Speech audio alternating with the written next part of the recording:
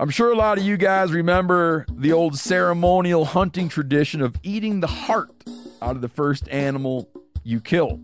Meat from those organs are among the most nutrient-rich foods on the planet.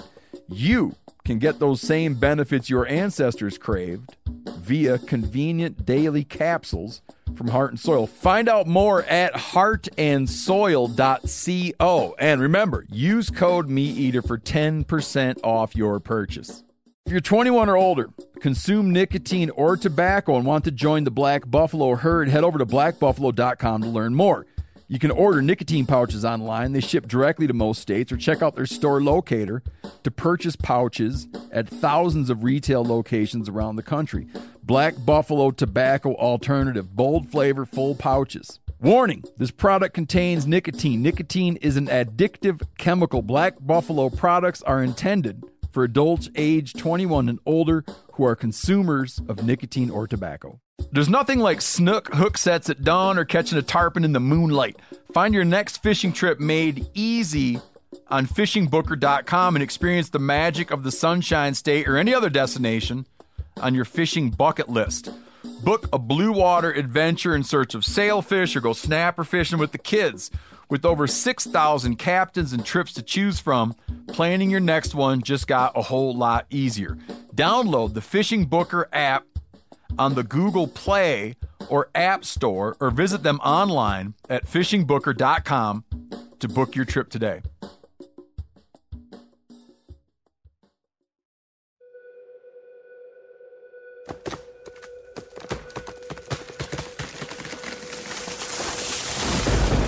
This is the Meat Eater podcast coming at you shirtless, severely bug bitten, and in my case, underwearless. We hunt the Meat Eater podcast. You can't predict anything. Presented by First Light, creating proven, versatile hunting apparel from merino base layers to technical outerwear for every hunt. First Light. Go farther, stay longer. All right, everybody, super special guest. Singer-songwriter Dustin Huff, who also might be known. You like that? Yeah. Just playing up the singer-songwriter like part. who happens to be the new typical whitetail record holder. Yep. Got to get lucky sometimes. Dude, it's a big deal. Yeah, it's been nuts, man. This past 6 months been crazy. Here you are sitting with a Huff Buck t-shirt on. You're like officially like a dude with a buck named after him. Never thought that deer hunting would turn into a business.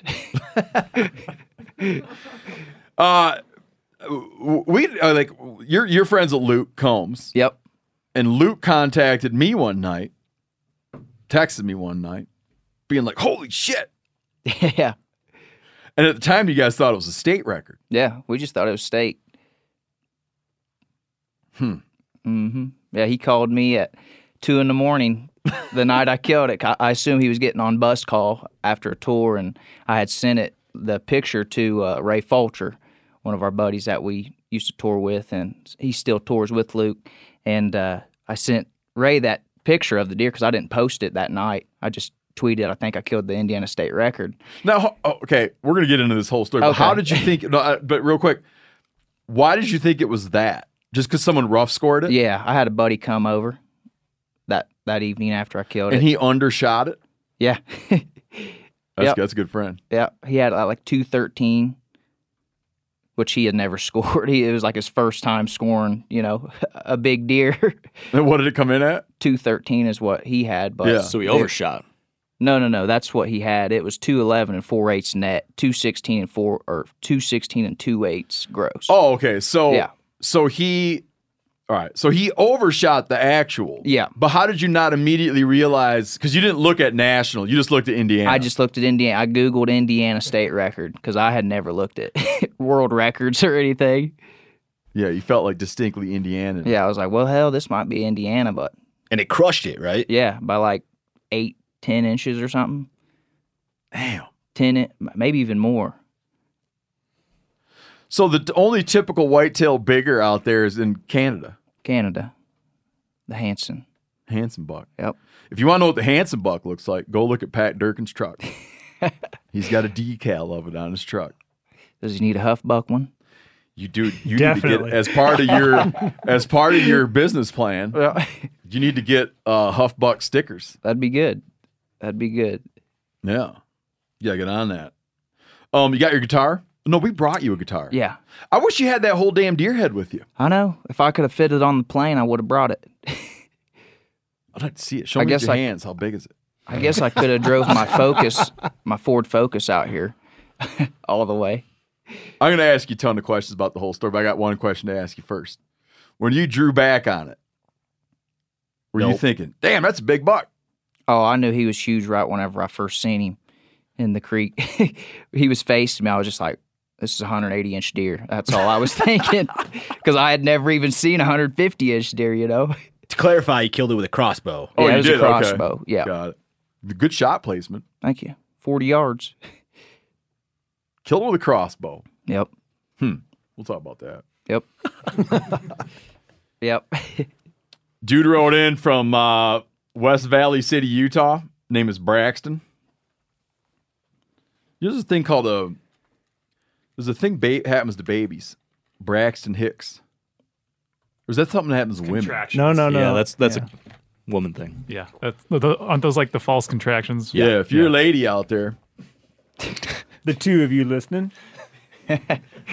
Oh, a lot of times people come up to me in airports. They'll be like, I always like, it's just dudes that come up to me in airports, right? But then now and then a woman will come up to me in an airport, and I'm like, awesome. And she'd be like, my husband likes your show. He was too scared to come up. That's him over there waving sheepishly. Taking pictures. Yeah, my husband likes your show. You ladies out there, roughly how pregnant are you when you start having Braxton Hickses? It's pretty close to the end. That's in like the 8th. Yeah, I mean, that's up to the finish line. So if you're sitting there listening to the show and you're like, oh my God, I'm going into labor, you might just be having Braxton Hicks contractions. This dude's named Braxton, who I'm talking about. That's why I bring it up. He's a turkey hunter. Sounds like he might be a new turkey hunter. He might be an emerging turkey hunter. Because he says, first off, he's allergic to pollinating juniper trees. That's important to lay out. He says, in all of his turkey hunting, he's only ever gotten one shot gobble off a turkey. And that was when he was having a reaction to a juniper tree and sneezed and shot gobbled a bird 20 yards behind him. He started laughing so hard the bird got away. So if we ever redo our t-shirt of shit that makes turkey gobbles, is that even on there? Sneezes? I don't think it's on not there. on there. Puking's on there. Really? Yeah, we had a guy puke up one. He just Got a shot gobble off it. since I can't really turkey call, maybe those are the noises I should practice making when I'm walking around. in the Sonic woods, just booms, like, puke, yeah, sonic booms, puking, everything. the Chinook. Oh yeah, twin rotor helicopters. Yanni, can you recap your story about everything that's going on at your turkey farm? Like the whole thing, because we got a lot of feedback about it, a lot of stories. But mostly about how my hens got bred. That part of it. That and about how they come in the house looking for their eggs. Mm-hmm. Yeah, just quick. What about recap. them getting eaten by predators? Whatever, all of it. Whatever you like. Yeah, whatever. All right. Well, did you know Yanni got predated by his chickens got attacked by a marten? He's the only guy I know who had his chickens attacked by a marten. Yeah. And turkeys, but the turkeys survived. They just lost quite a few. One lost a chunk of her upper beak, and then she lost. I was wondering about that one hen that was missing. And she lost it to a marten. As far as we know. I'd like to have What a are the video other of that. possibilities? Well, his wife caught the marten red-handed. Skunks are around, foxes. Fox, I think, does the most damage to us. Can I interrupt real quick? Mm-hmm. I'm reading the world's greatest book ever written called Black Range Tales. It's Carl Malcolm's book. Mm-hmm. I own a copy too. It's crazy because we were hunting in this area in New Mexico, and he said, "Man, you got to read Black Range Tales." Well, I can't give this detail away because Never mind. I'll tell you another thing, though. I almost gave away my hunt spot. Like, real specifically gave it away. But anyway. Now they're just going to go and read Black Range Tales and figure it out. So it's like the Forrest Fenn hunt now. It won't work like that. So anyways, there's a dude in Black Range Tales. There's a miner who has, what was it? Like, you know how everybody used to have rheumatism all the time? In the old days?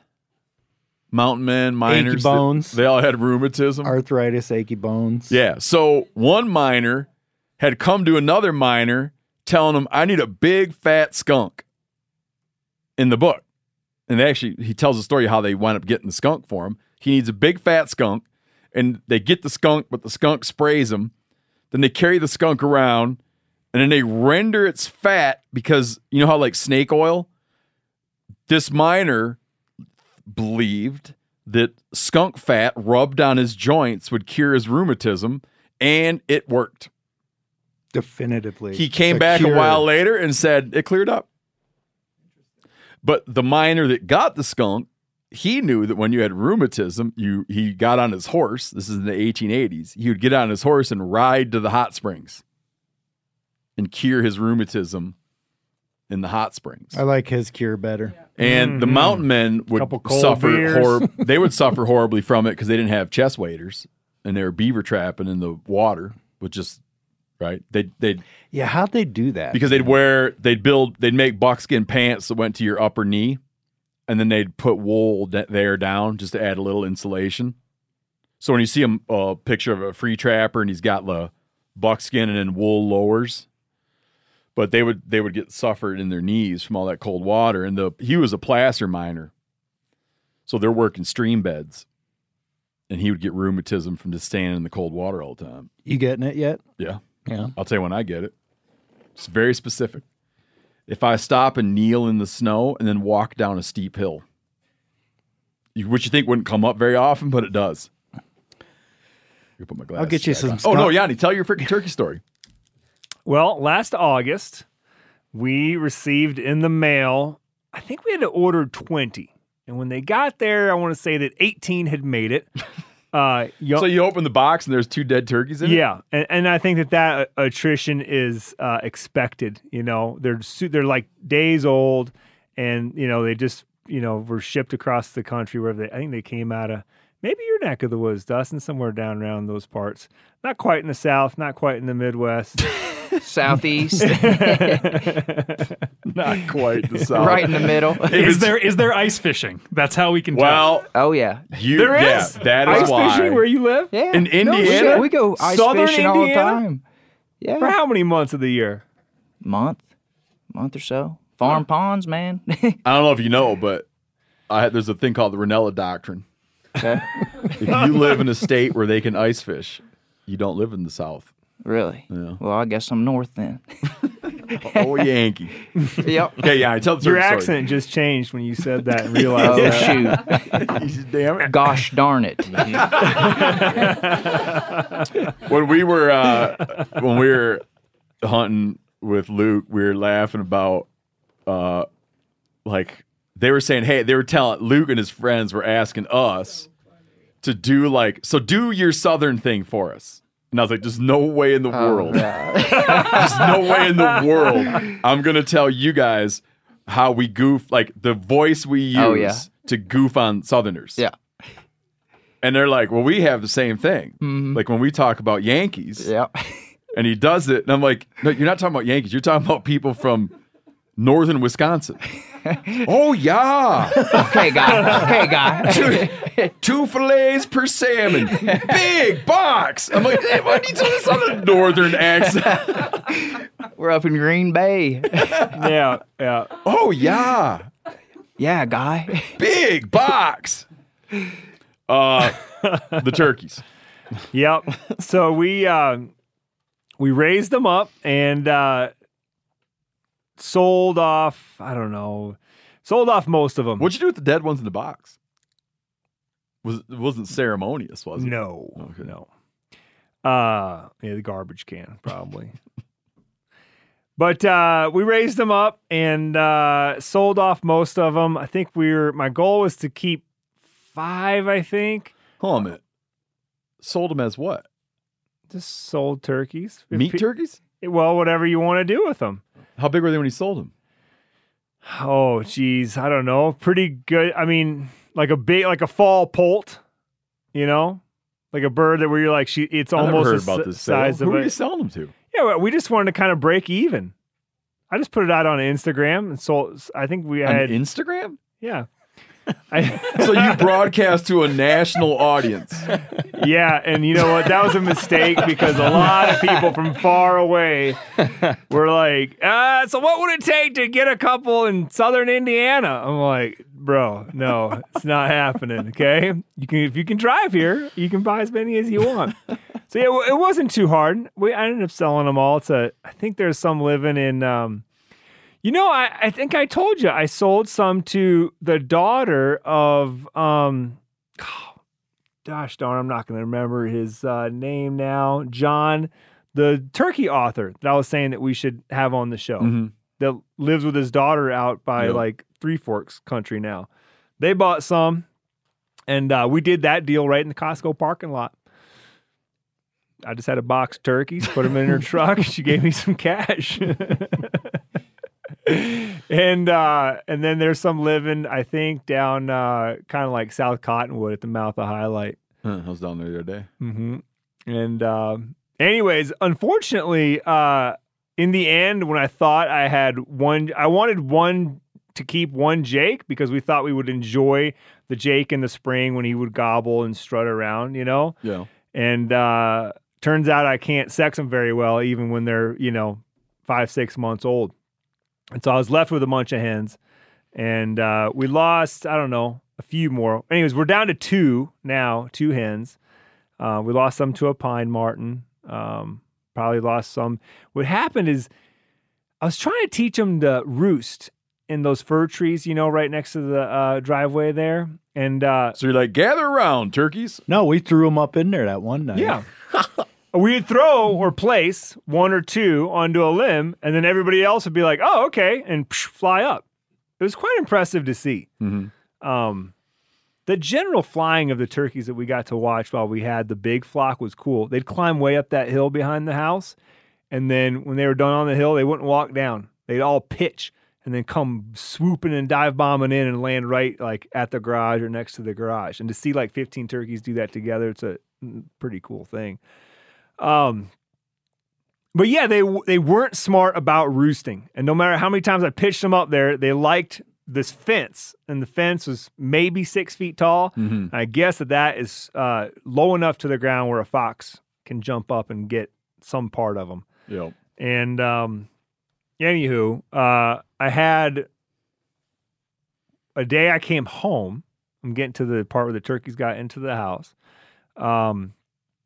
I come home, I go into the house, leave what we call the service door open, which is just like the side door into the house, and go back to the truck to go grab a few things, some groceries or whatever. And in this short little period of time, all 5 of our chickens and the 2 hens have gone into the kitchen, and 1 hen has jumped up onto the countertop where the eggs are kept. And at this point, the turkey hens were laying eggs, and she is with her beak sort of fondling and rolling a turkey egg that's in a basket of eggs. And I can see that she is specifically working the turkey egg and not the chicken eggs that are around it. So I thought that was kind of interesting that she like walked into the house and literally within 30 seconds like knew exactly where the eggs were and then was able to pick out possibly her egg. Then another little interesting thing that we had happen was that some wild jakes showed up. A 4-pack originally. They're down to 3 now. Brody, they were there again last night, and they actually roosted at the house last night. Brody can't get it done. Well, he You hasn't had didn't let me know. time. Huh? You didn't let me know last night. It was late. Oh, okay. It was too late. Why don't you just move in over there for a while? Set up a tent. You and Hayden. Set up a tent in the yard. And one day we're in the basement looking out the basement windows, and all the jakes are there and our 2 hens are there. And it's interesting because Jennifer thinks that our hens think that they're chickens. And when they see those wild jakes, they don't go, oh, you're one of us. They're like, what are you? Like they literally could give a shit if those jakes are there strutting, gobbling, or whatever. Couldn't give a shit. They don't pay any attention to them whatsoever. Like they want it so little that they wouldn't even give shit for it. Exactly. But like one something time you normally just want to get rid of, they wouldn't even give that for it. You got it. Yeah. Yeah. Thanks for the clarification. Yeah. One time, I don't know if next to the house, everybody's got this where like the grass doesn't quite grow right up to the edge of your house, and you kind of sort of have like either a mud or a dirt or like a dusty, dry kind of zone where the grass kind of quits before you hit like the concrete, you know? Well, chickens and turkeys will like to dust in that stuff. So I don't know if this hen was dusting or if she actually laid down to get bread, but basically right outside the window, like right under our noses, those 4 jakes what looked like bred her. And all 4 of them. Yeah, hard to say what, you know. Kids are like, those turkeys are fighting. Oh, no. I told my girls, I said, listen, when you guys talk about this, use that word sexy and it's like super cute and all that, I said, that's what the boys are going to want to do to you right there. Getting it straight. Yeah. No. Dude, we talk about everything with our kids, man. Because they're hearing about it anyway at school. Oh, yeah. Yeah, I'd rather From Yanni's kids. I'd rather... Well, what's going to happen, Susie, is you're going to lay down in some Oh, we dust. just lay it all out, man. And it's funny. You start laying something out for your kids that you think you're being a little ahead of the game to lay it out for them.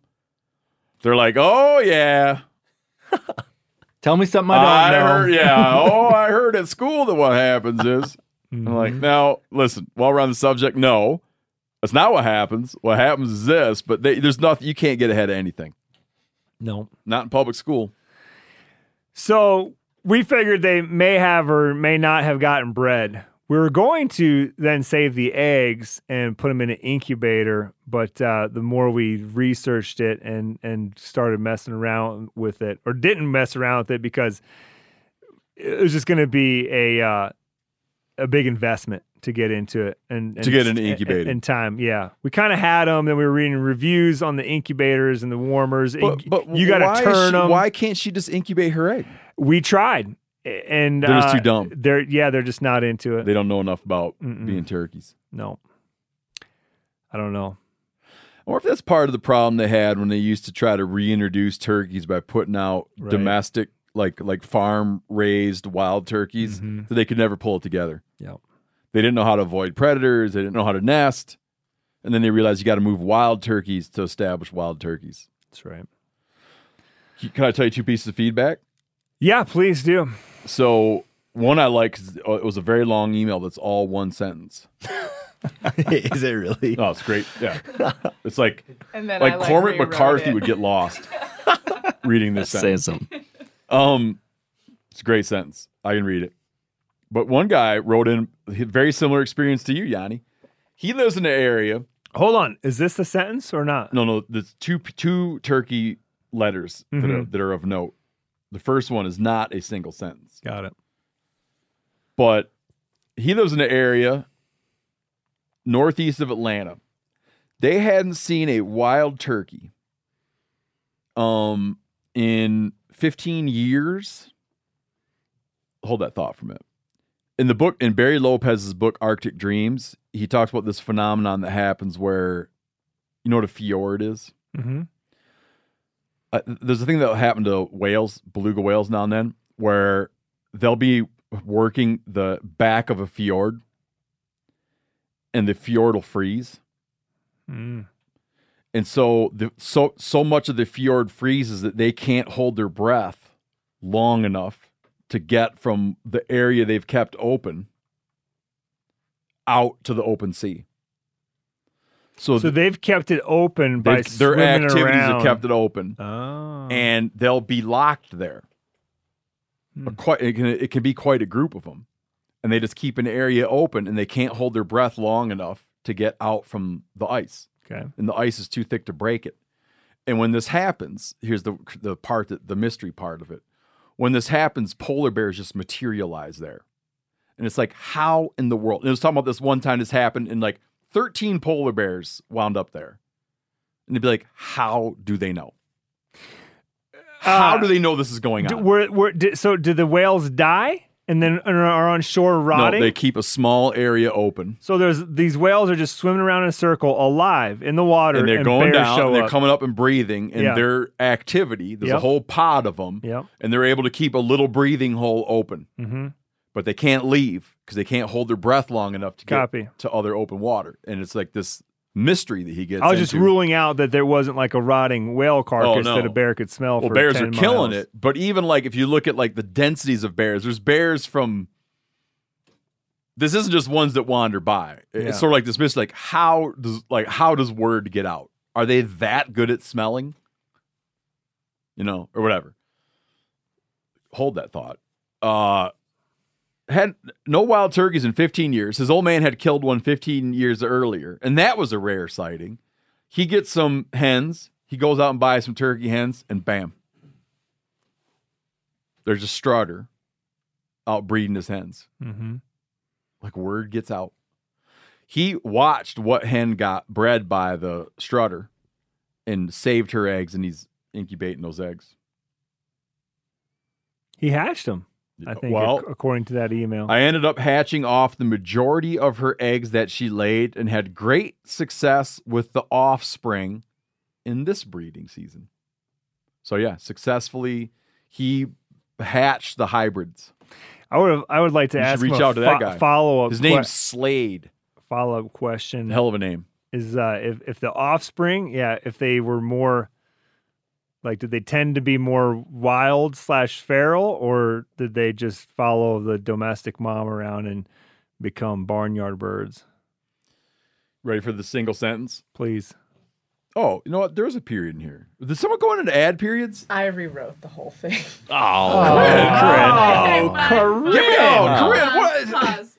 Give me the original. Damn it. I want to hear the original. Oh, dude, it's a great sentence. This might be a new song. Actually, I don't even think it's a sentence because it doesn't have a period at the end. Okay, so it's whatever you have. It's a passage. Stream of consciousness. Oh, yeah, but it's great, though. Great. You have been talking a lot about turkeys on the podcast lately, so I thought I would share with you a pretty crazy story. I live near a creek. We say crick where I'm from. A creak is the sound a rusty door hinge makes. Anyway, moving on. Bear with me. Anyway, moving on.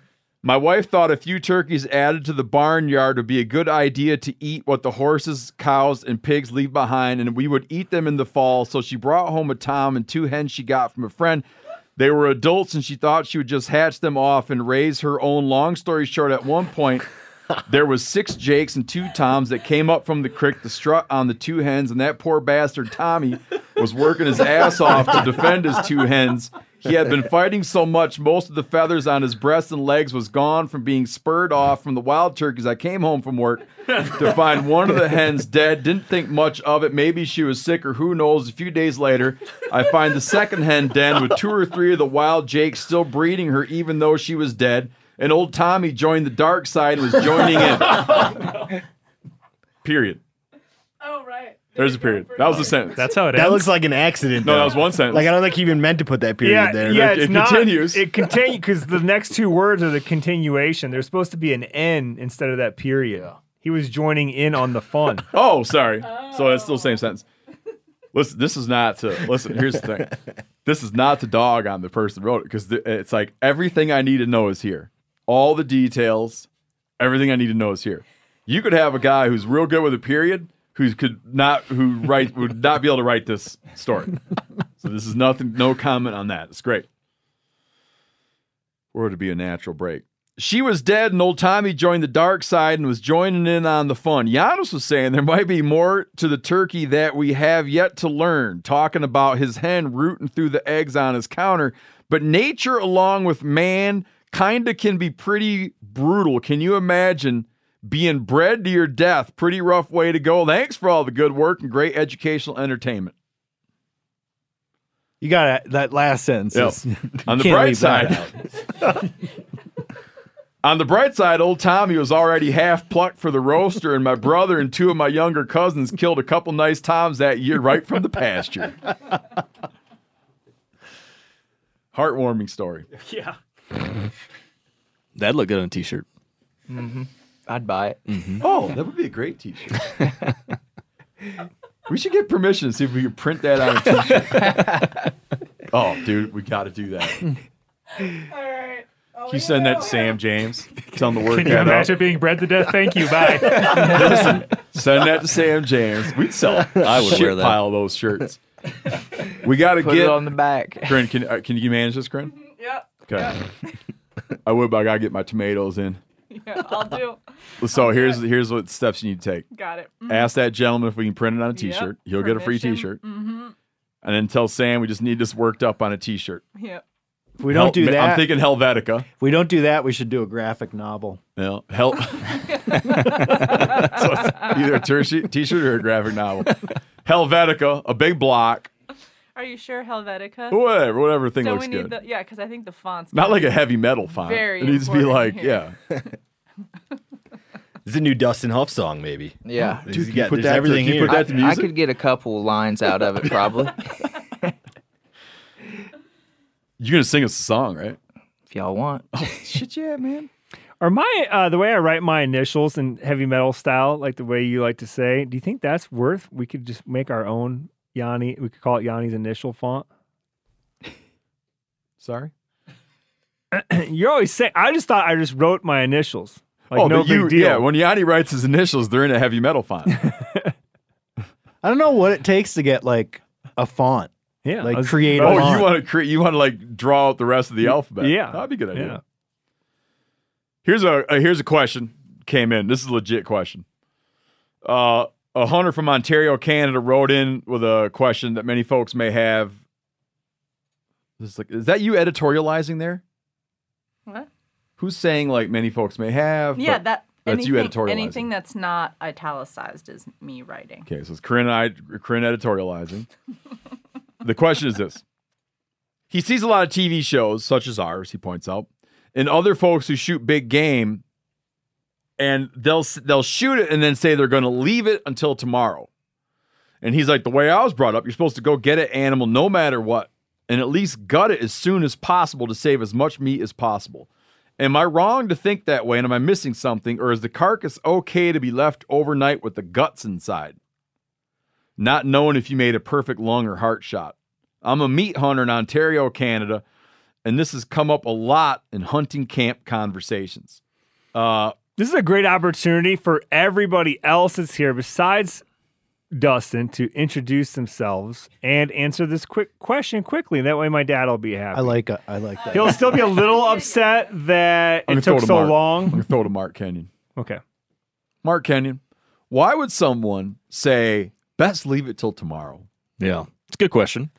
And it comes down to the fact that not every shot is a perfect lung or heart shot. So if you do have that perfect shot and you're very confident that deer is going down right away, then yeah, go get him.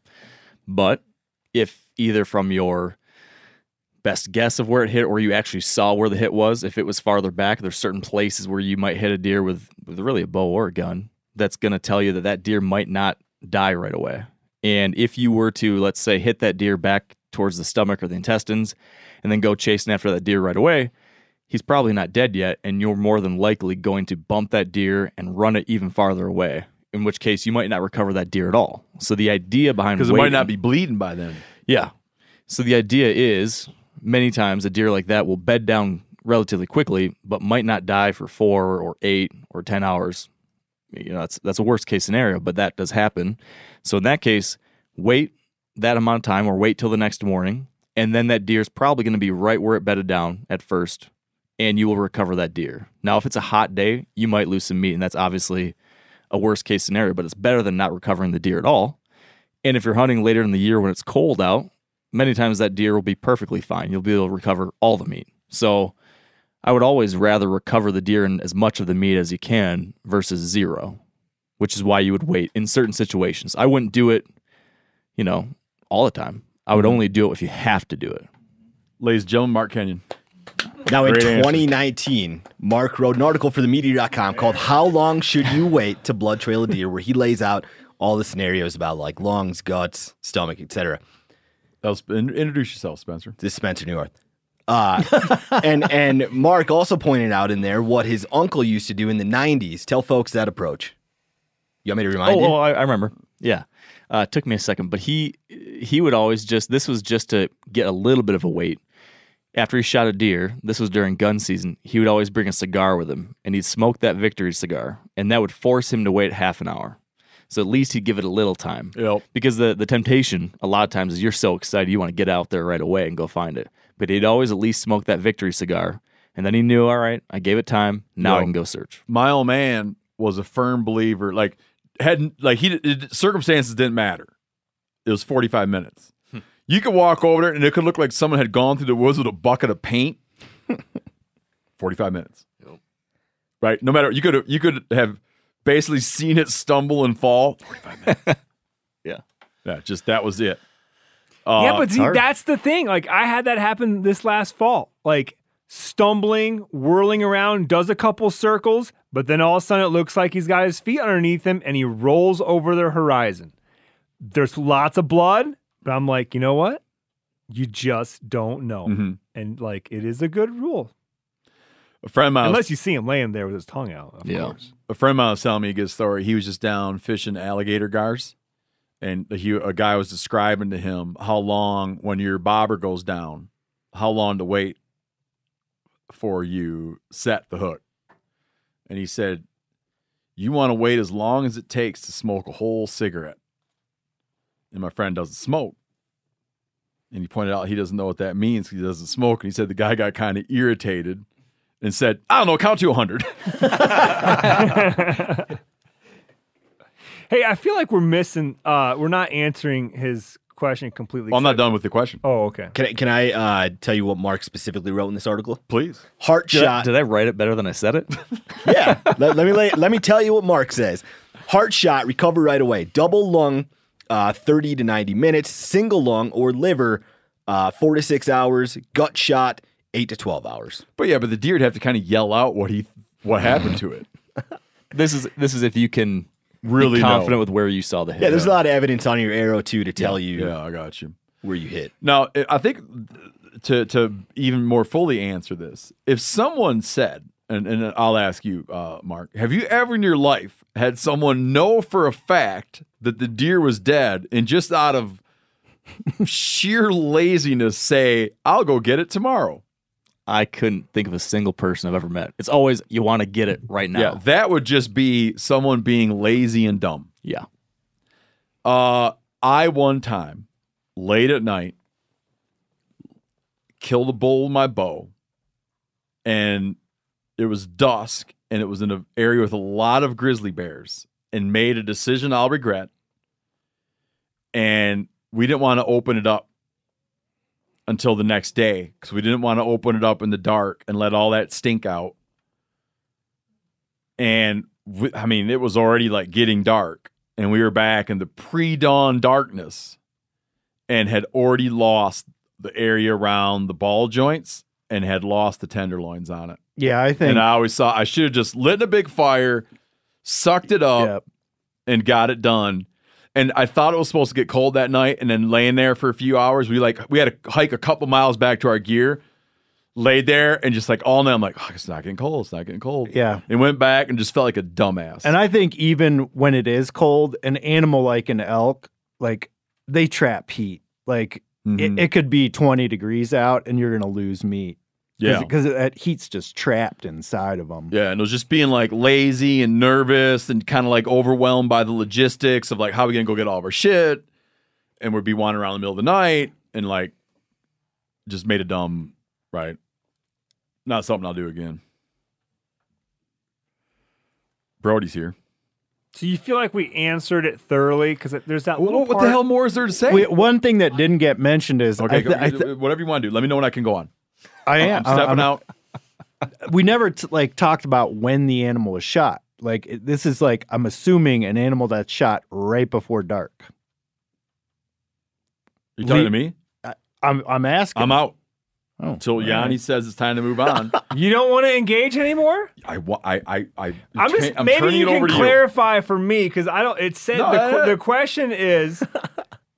He sees a lot of TV shows such as ours and other folks who shoot big game with it being a far hike to retrieve the animal. Then they say, wait till tomorrow. Explain to me what he's meaning by being a far hike to retrieve the animal and how that plays into the question. You follow me? I'm sorry. See, I'm confused by the question and that part of the question. And you're asking me? Yeah, declare. That's why I'm asking if you felt like you answered it thoroughly. If first of all you have to understand the question. I think he might be confusing two things. Okay, that's why. Did you see the little addendum? The addendum I did, where I said to know that it's dead and just put it off till tomorrow isn't a thing I'm aware of. And then I went on to cite a time when I did that and what circumstances drove me to make that decision and pointed out that I had, in fact, regretted that decision. Yeah. Do you feel there's more to add? Well, it still just doesn't answer or clarify the part about like how it's like a far hike to retrieve the animal. But I think you're right. Oh, yeah, I don't know what he means by that. Where he's just like maybe... I don't know what he means by that. Conflating two things. Yeah. But nobody else either has any idea what he's trying to say. Or trying to ask. Like he's saying you did it because it was a far hike. He'll have to write back in again. Did you guys know that Seth and Chester in the walleye tournament, their first walleye tournament, day one, 75 boats. They finished day one, number 7. Oh. They were hoping to do top 20. They finished day one, number 7, their first ever walleye tournament, fishing in their Alumacraft. We did all that begging and pleading to get them a walleye boat. We got them a walleye boat from Alumacraft, so they're like a sponsored by Alumacraft. Finished day one, number 7. Had a couple problems.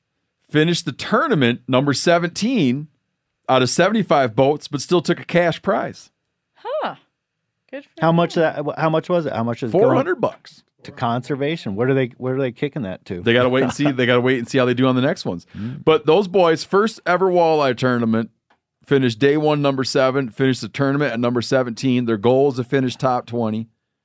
Yeah, Seth said he lost a monster the second day that would really... Yeah, they would have pushed him up. I'm stoked for him. That's so damn good. That's a hard body of water to fish, especially when you live like 6 hours away. Yeah. For them to roll up there and get 17th is awesome. I'm going to tear that place a new one this weekend.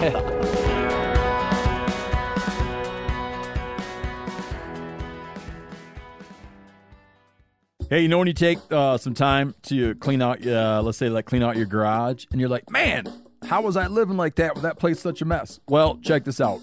If you've been paying a fortune for wireless, and then you switch over to Mint Mobile and get plans for $15 a month when you purchase a 3-month plan, you'll be saying, how was I ever affording to do that way I did it before?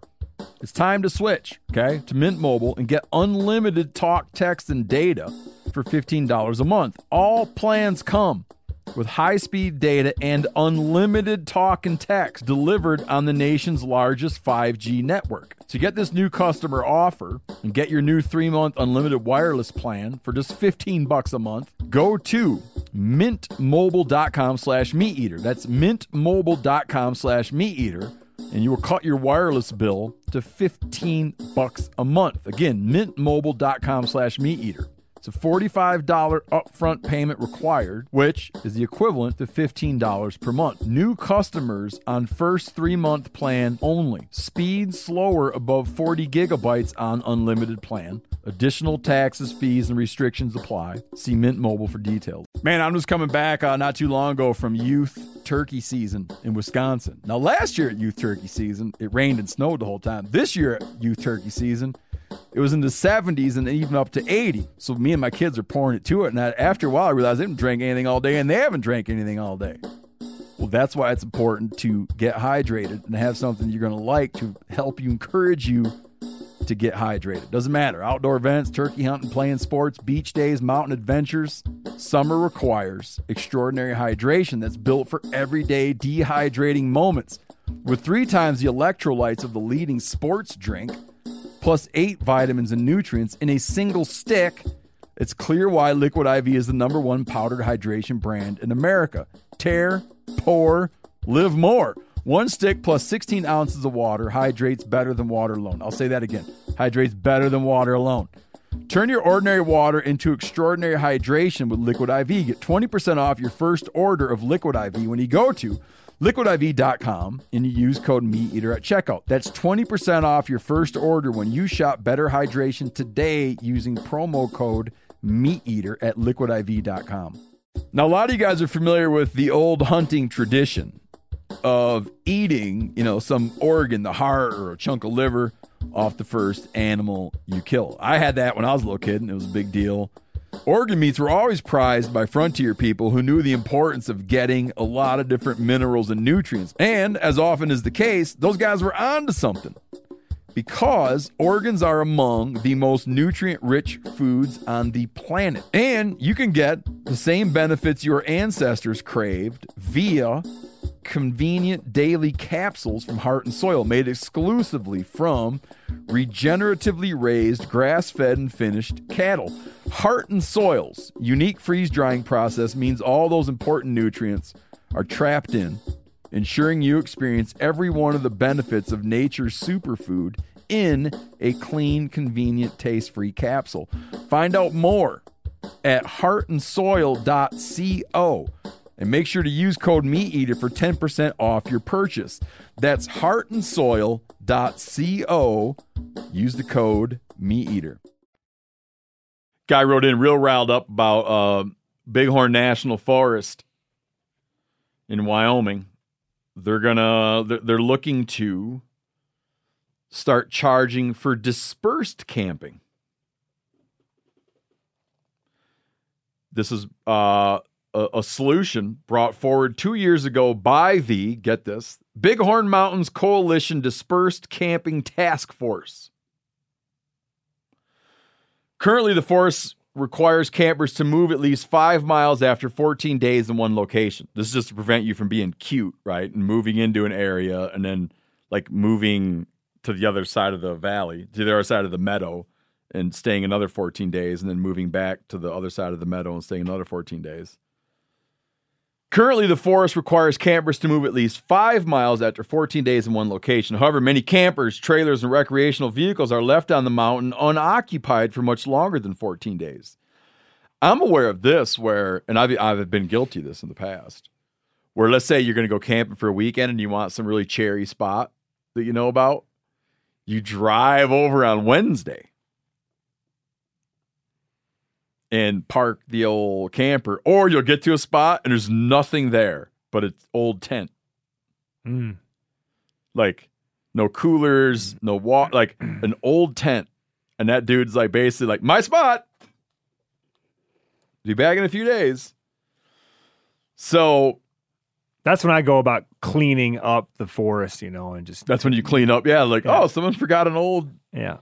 However, many campers, trailers, and recreational vehicles are left on the mountain unoccupied for much longer than 14 days, which can cause frustration for other recreationalists who are following the rules and seeking a new place to camp every 14 days. One potential solution forwarded by the task force is the implementation of a yearly sticker all dispersed campers would have to purchase. The sticker would make it, as these Forest Service personnel are saying, the sticker would make it much easier to contact users who are violating the forest's 14-day rule. In addition, the forest is considering extending the 14-day stay order throughout the year. Currently, the order extends from June 1 through September 30. When I was turkey hunting recently, up in the northwest corner of the state, I found where a dispersed camper had basically set up a community. I mean, they were there to stay on National Forest land. I imagine it looked like they had spent the entire winter there. The order extends June 1 through September 30, and campers can stay in one place for as long as they want outside of those 4 months. Bighorn National Forest is currently the only national forest without year-round limits on dispersed camping. Guy's real mad about it. He's mad about the fees they want to charge. Here's what he says is going on. The Bighorn National Forest plans to charge in order to disperse camp on public lands. This is an abuse of the fee program and a blatant shakedown of public landowners. Let folks know about this issue and encourage them to write to their centers before the Forest Service gets drunk on fees. Please don't use my name or email. I gotta think on that one. Anyone got immediate? Yeah, I don't have a problem with it. A $20 sticker you throw on there to go camping on national forests. What's the big deal? Brody. I agree. I'm right there with you, Brody. I feel that we take it for granted, and just because it's public land, we think that it should be just a free for all. Everything should be for free. But those roads that you drive in on to access your public lands, well, guess what? They have to be maintained. And the people that do that need to be paid. It's not like the Forest Service is rolling in cash. Mm-mm. You know what I mean? Yeah. I mean, did Carl Malcolm have a new truck when you guys saw him recently? Steve's not listening anymore. He's on to the next article. But tell me again. I'm here. Like, my job is to keep the show rolling. So I'm just looking ahead, thinking, and you guys can talk about what you need to talk about. We're going to get into this big ass whitetail in a minute here. Mark, what do you think? You wrote a whole book about how public lands are managed. Yeah, I think it's a hell of a deal. I think $20 for a year worth of camping, that's pretty good. But not as good of a deal as zero. Yeah, but true. You could say remains a hell of a deal. Man, I think it's not a bad idea that we be a little more invested in them, like you guys both said. There's a lot of cost to managing those places. Let's put our money where our mouths are. I think we should add like a half a cent federal sales tax. Oh, I would support that. That would just directly go to all public land. I had to give a talk down in Florida the other day, and you know how it's become, to use Tom McGuane's expression, it's become over-observed. Pittman Robertson has become over-observed among hunters, right? Like every hunter on the planet now likes to point out Pittman Robertson contributions, which for people who've been living under a rock, there is a federal excise tax on all guns and ammo and other sporting goods equipment to the tune of about 13%. So when you buy a gun or you buy any ammo, you're paying a 13% excise tax that goes to support wildlife conservation. And most of the money comes from recreational shooters. What is it, 70, 80% higher? Comes from recreational shooters. So a New Jersey cat lady who buys a pocket pistol is kicking into Pittman Robertson. She might also belong to PETA, but when she bought the pocket pistol, 13% of that money went to wildlife work. So I don't remember what the hell it is. Someone tell me what it is. An overwhelming majority of the money is from recreational shooters, not hunters. Where was I going with this? Oh, I was pointing out when I gave a talk in Florida the other day about the future of hunting. I said, I invited the audience to ponder. Can you, as much as hunters like to celebrate Pittman Robertson, industry people celebrate Pittman Robertson, can you imagine what they would do to you today if you said, I got an idea. Right. Here's my idea. Every time you buy a gun and every time you buy ammo, let's make it that there's a 13% federal tax on that purchase. It would never happen. And it'll go to wildlife habitat. Dude, they would hang you. Oh, dude, it would make... they would hang you. It would make the deal that went down at the country's capital not too long ago, it would make that look like a little rainbow gathering. Yeah. When you can see how... hang you for saying I think that. for so long, most people, hunters or recreational shooters, didn't even know they were contributing that way. You know, it's just like a thing that became... But now they we love to celebrate it. Now, but I'm like, okay, how would you receive it being increased? They would hang you. Yeah, it just wouldn't happen. Well, you're seeing it with the backpack tax ideas for, backpackers, hikers, bikers, the idea of doing a similar tax on that kind of gear, and year after year, that keeps getting shut down. What about a duck stamp for public lands? Like that kind of approach. They'd hang you. I would love it. If someone now came and said, hey, man, if you want to hunt ducks, you got to kick down. What is a duck stamp right now? 25 maybe? Yeah, if you want to hunt ducks, it's extra $25 starting right now. All goes to the feds. Yeah. But you don't think that, like, not just for ducks, but for public land hunters in general? Oh, why would it have to be hunters? Why wouldn't it just be everyone who uses public lands? Well, I think that's even better. Yeah. But just because I think that because it's not just the money, it'd be the administrative, the administrative stuff. Like, so for instance, my wife likes to go hike the M. Okay. She'd also be like, I need to do what? Right? It'd be like an administrator, because you're taking, like, hunters it's ingrained in hunters that there's like this whole regulatory structure, and it's like everyone knows, like, you got to go jump through all these hoops, and like dudes that ride their mountain bikes, they're sort of like blissfully unaware. They're blissfully unaware of all the shit everybody else has to do. Yeah. Right? You got to get a permit and pass these like classes, and if you can't, their heads would melt. Still a good idea. Sure. I support it. I think if you buy a mountain bike, there should be every mountain bike and every trail shoes should have a 50% excise tax. 50. Big number, but Any mountain bike. 50%. what about an e-bike? 75%. 50%. All right. The Huff Buck. First, tell us how do you get into the music business? I left my hometown when I was 19, 2 months after graduating high school, and packed the truck up and moved down. Do what? You like moved to Nashville? Yeah. 19, didn't know a person down there. How old are you now? 27. And what happened when you did that? Where'd you go live? I just had a 1-bedroom apartment, started playing open mics, met some people, started writing, met Luke in 2015, 2 years after moving to town, and started going on the road with him, hanging with those guys, and rest is history. Dude, that makes you like America even more. It's crazy. So you're obviously playing guitar and singing and doing all that stuff a good bit before you left town and moved out, like when you were in your teenage years. I mean, I started playing guitar when I was 12. Wrote my first song when I was 14. And how old were you when you killed your first deer? I was 12 years old. Killed my first squirrel when I was 10. You didn't start playing guitar because of that. Mm-mm. But you killed a deer at 12 and started playing guitar. Yep. What was your subject matter? What do you mean? Like, what was the sort of your theme of your music? Just life, small town stuff, girls. Not hunting. Oh, yeah, hunting was in there too. Trucks, hunting, fishing. Where's the guitar? Over there. Hand over the guitar, Corinne.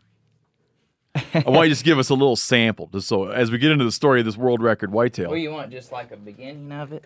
Whatever the hell. Ooh. Any song. Have you written a song about that buck yet? I have, but... Give us a little lick of that. I'll play one that... Oh, my. Yeah, this might be it. Yeah, this is kind of... Have Phil help you get set up there. What do you need to do, Phil? Well, is he gonna play a full song? No, he's going to give us a little teaser, and then we'll have a full song later. We don't need to mic him up. Oh, okay. Right now. This is just a teaser, ladies and gentlemen. So you know, like the guy that killed the world record whitetail, typical whitetail, or sorry, national typical whitetail record. I should be fishing somewhere on a boat, floating, suntan cold can chilling, reeling in a 5-pound largemouth, good time grinning. Yeah, I should be fishing. Little teaser. Little teaser. So you learned in high school, packed up, moved to Nashville. Were you surprised when all of a sudden you started to make it? I don't know about making it, but I mean, it was just cool to be in that. Well, do you have a day job? No, I just play music full time and write full time, and Well, I call that making it. yeah, I guess so. But What do you call making it? I don't know. A number one. Yeah, But number if you're one not- song if you- on the radio. Oh, so that's making That's it. making it for me. That's what I want. That's what you're shooting for. Yep. Well, I think there's like degrees of it, but I think if you set out in the arts and you get to where you don't have to do anything else, Yep, that's making it part one. I agree. Yeah. But you still hunted. Yep. And you still went hunting back home. Yep.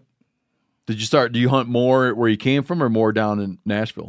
Indiana. Yeah, that's where I'm at now. I moved down there, but then I moved back at like 24, and then I was just traveling back and forth, going every other week, every other 2 Oh, I weeks got or you. so. So yeah, I live in Indiana now, but Was that part of your plan to go back there once you kind of got a foot in the door?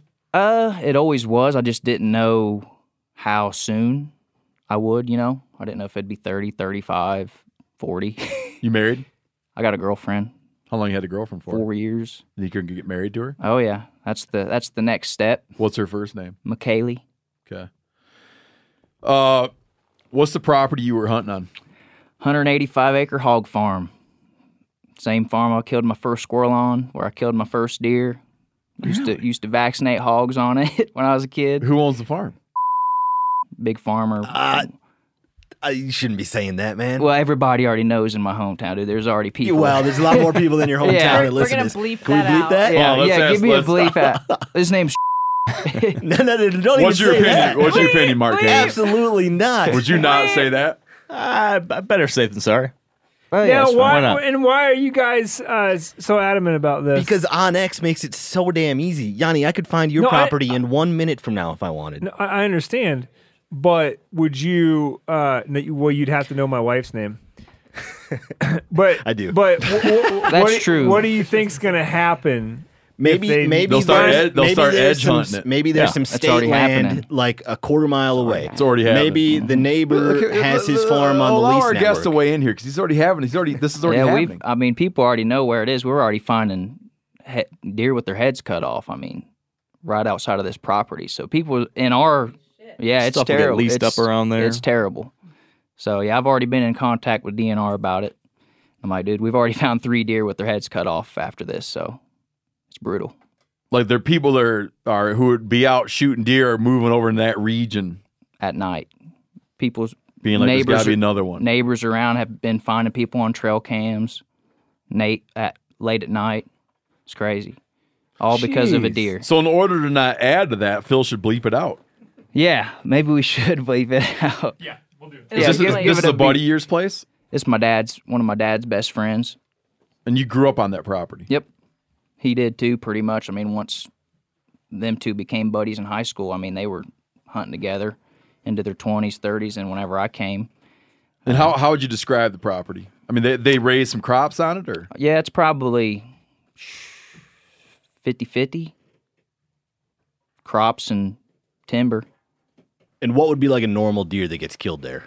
Well, my biggest was a 134-inch that I killed in 2020, named him Larry. and did you guys feel like that was a big buck? Oh, that was like, oh my gosh, I was That's a calling nice my buck. Yeah, I was calling my dad, hey, you got to get off work, man. You got to come see this deer, you know. But his Where's your old man work? Decatur County Highway Department. Okay.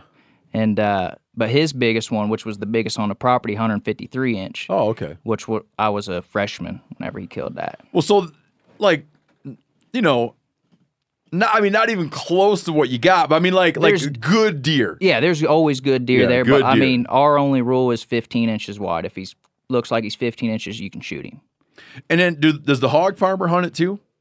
He's got other properties that he farms, and he goes and hunts the cabin woods. It's just another one down the road. How many guys are hunting that 180 that you hunt? Pretty much just me, my dad, and my nephew Easton just got into it. He killed his first deer with me this past year, and he's 7. So me, him, and then maybe 2 other guys on occasions, but pretty much just me and my dad. And do you guys run trail cameras out there? Nope, I don't run trail cams. Because you just don't, or because you don't? I used to in high school, just never really do no more. I felt like when I was in high school, I would always go to where that camera was. So I just decided I'm just going to go deer hunting. That's just kind of what I started doing. Does the property have some like historical tree stands that your dad hunted out of one time, now you hunt out of? Yeah, so like I know the property like the back of my hand. So I just kind of where I've killed deer, seen deer, or where Dad has killed deer, seen deer. I just go put my climber up, or I got 4 set stands on the property and just kind of mix it up. And you guys depending on hunt. when. You guys hunt gun season, archery season. Yeah. Did you used to hunt with a regular bow before you started hunting with a crossbow? Yeah, I bought Why'd you switch? 2 gross on my shoulder. Still got them. Okay. You want to that's fill all them? right. Yeah. Where are they? One there, and then one right back here you can fill. What's that from? They just said I can get it cut out, but it's right on some nerves right there. But Is it bone? it's one's growing on the bone, the new one is, and that's why I think I can't get a bow back no more, because sometimes it'll catch. Like sometimes I'll be watching TV and my right arm will just go tingly. Oh. Yeah. So can anybody hunt with a crossbow in Indiana, or do you have to get like a doctor's permit? No, you can now. Yeah, so I bow hunted from 14 to like 23, 24, and then I bought a used $300 crossbow from my buddy. What kind of crossbow did you get? What the heck? It's Striker crossbow. So I've been using that ever since. You got a nicer one since shooting that Huff buck? I don't. Oh man, there's an opportunity for someone out there. Hey, is anybody- Stryker hasn't reached out, huh? I don't think they make them no more. Oh. I think they were made by Bowtech, but I don't think they. Yeah, so yeah, they want to remake them, I guess.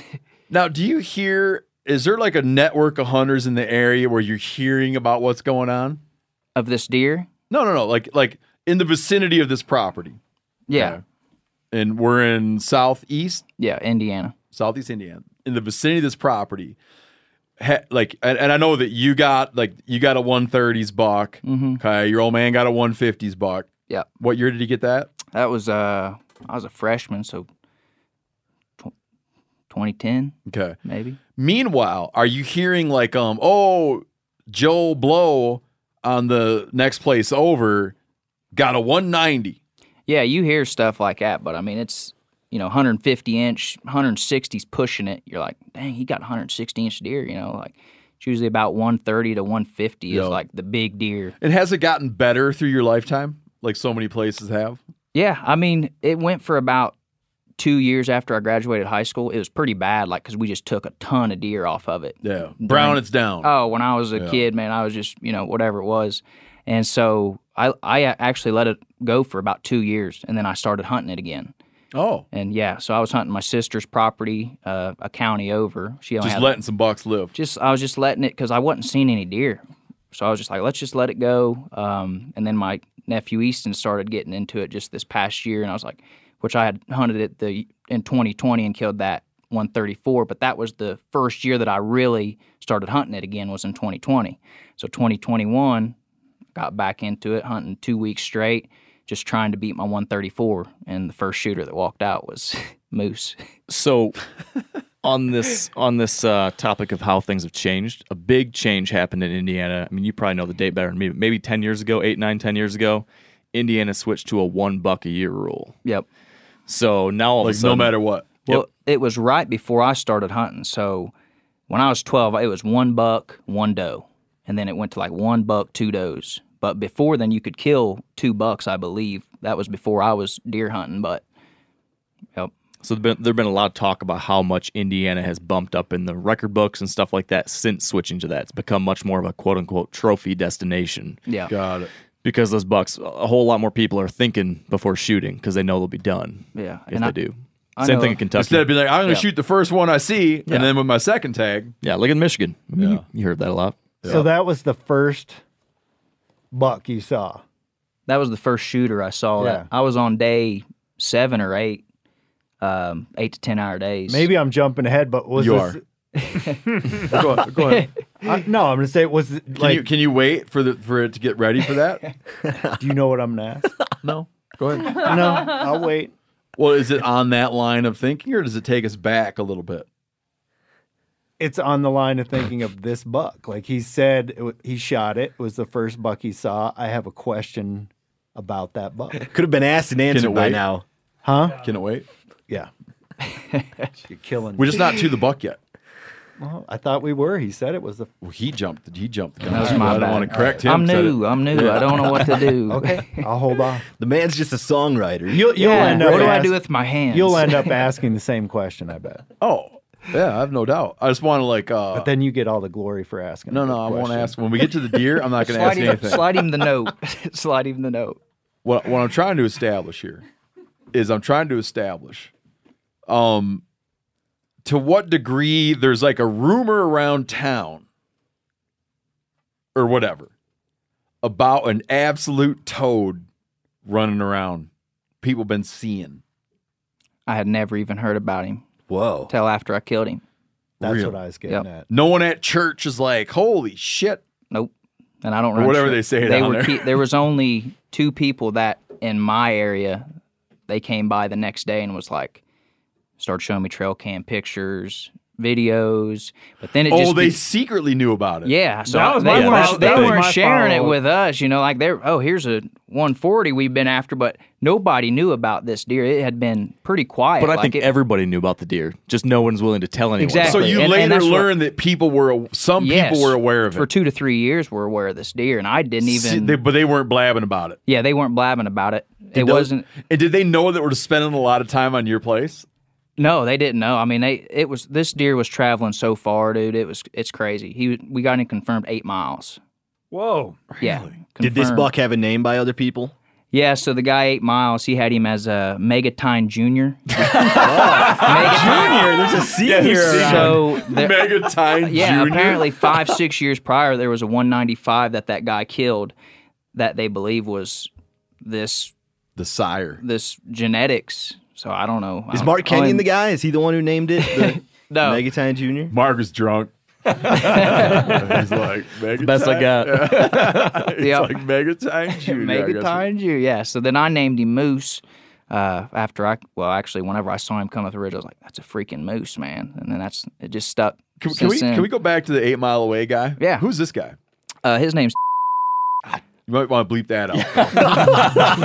Okay. yeah. Give me a bleep there. And what's his story? Dustin, can I? If I were you, I wouldn't even be talking about my sister's property 1 county away. That's too Dude, specific.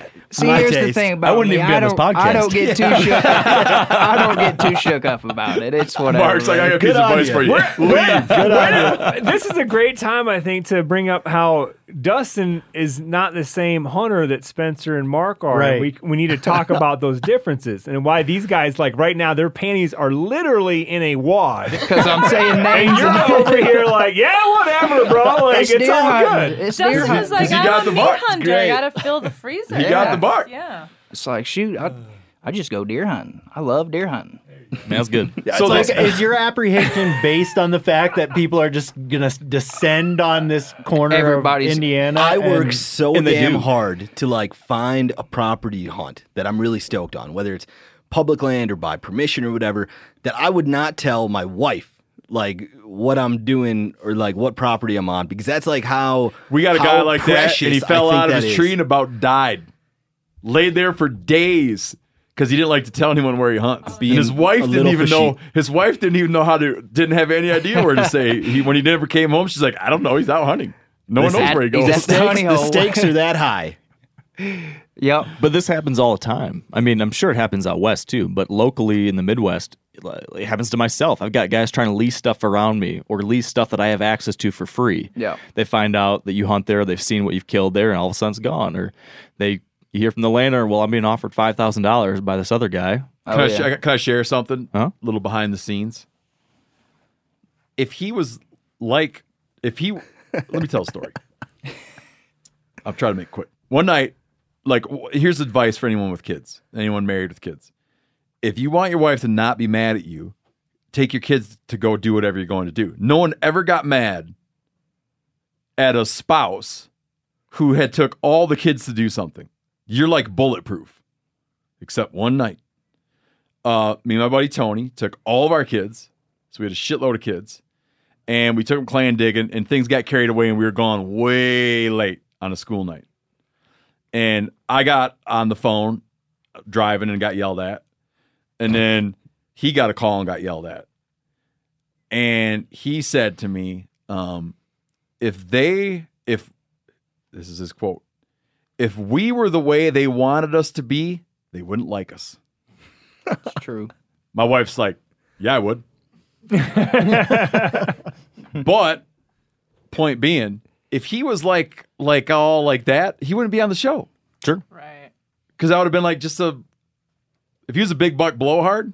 That's why this Just is another such a Spencer great. and Mark. Yeah, just another Spencer. We need another one of them. Big Yeah, deer like a only. big buck blowhard, I wouldn't have been like wanting to talk to him. I like big buck blowhards. But I'm saying it wouldn't have been like I wouldn't have been an entertaining story to me. Yeah. No, I get that. Are you jealous that he has a buck named after him now? No, I have a buck named after me. You do? You never seen it? It's on my water bottle. I imagine. Oh, right. The buck I killed when you were off in the hospital. Oh, that was the one I helped you pack out. Yeah, a guy made a yeah, sticker, yeah. and it was called the Ranella buck. That's right. Heck yeah. That He was made fun- a badass. really nice decal, the kind that you like put the whole That's decal right, I with didn't the know how it sticker worked. behind it on something, and then you wait a couple minutes, rub it in, and then you peel that big plastic piece off, and the decal is just left. Well, Steve ran around with the whole thing on for a couple of years.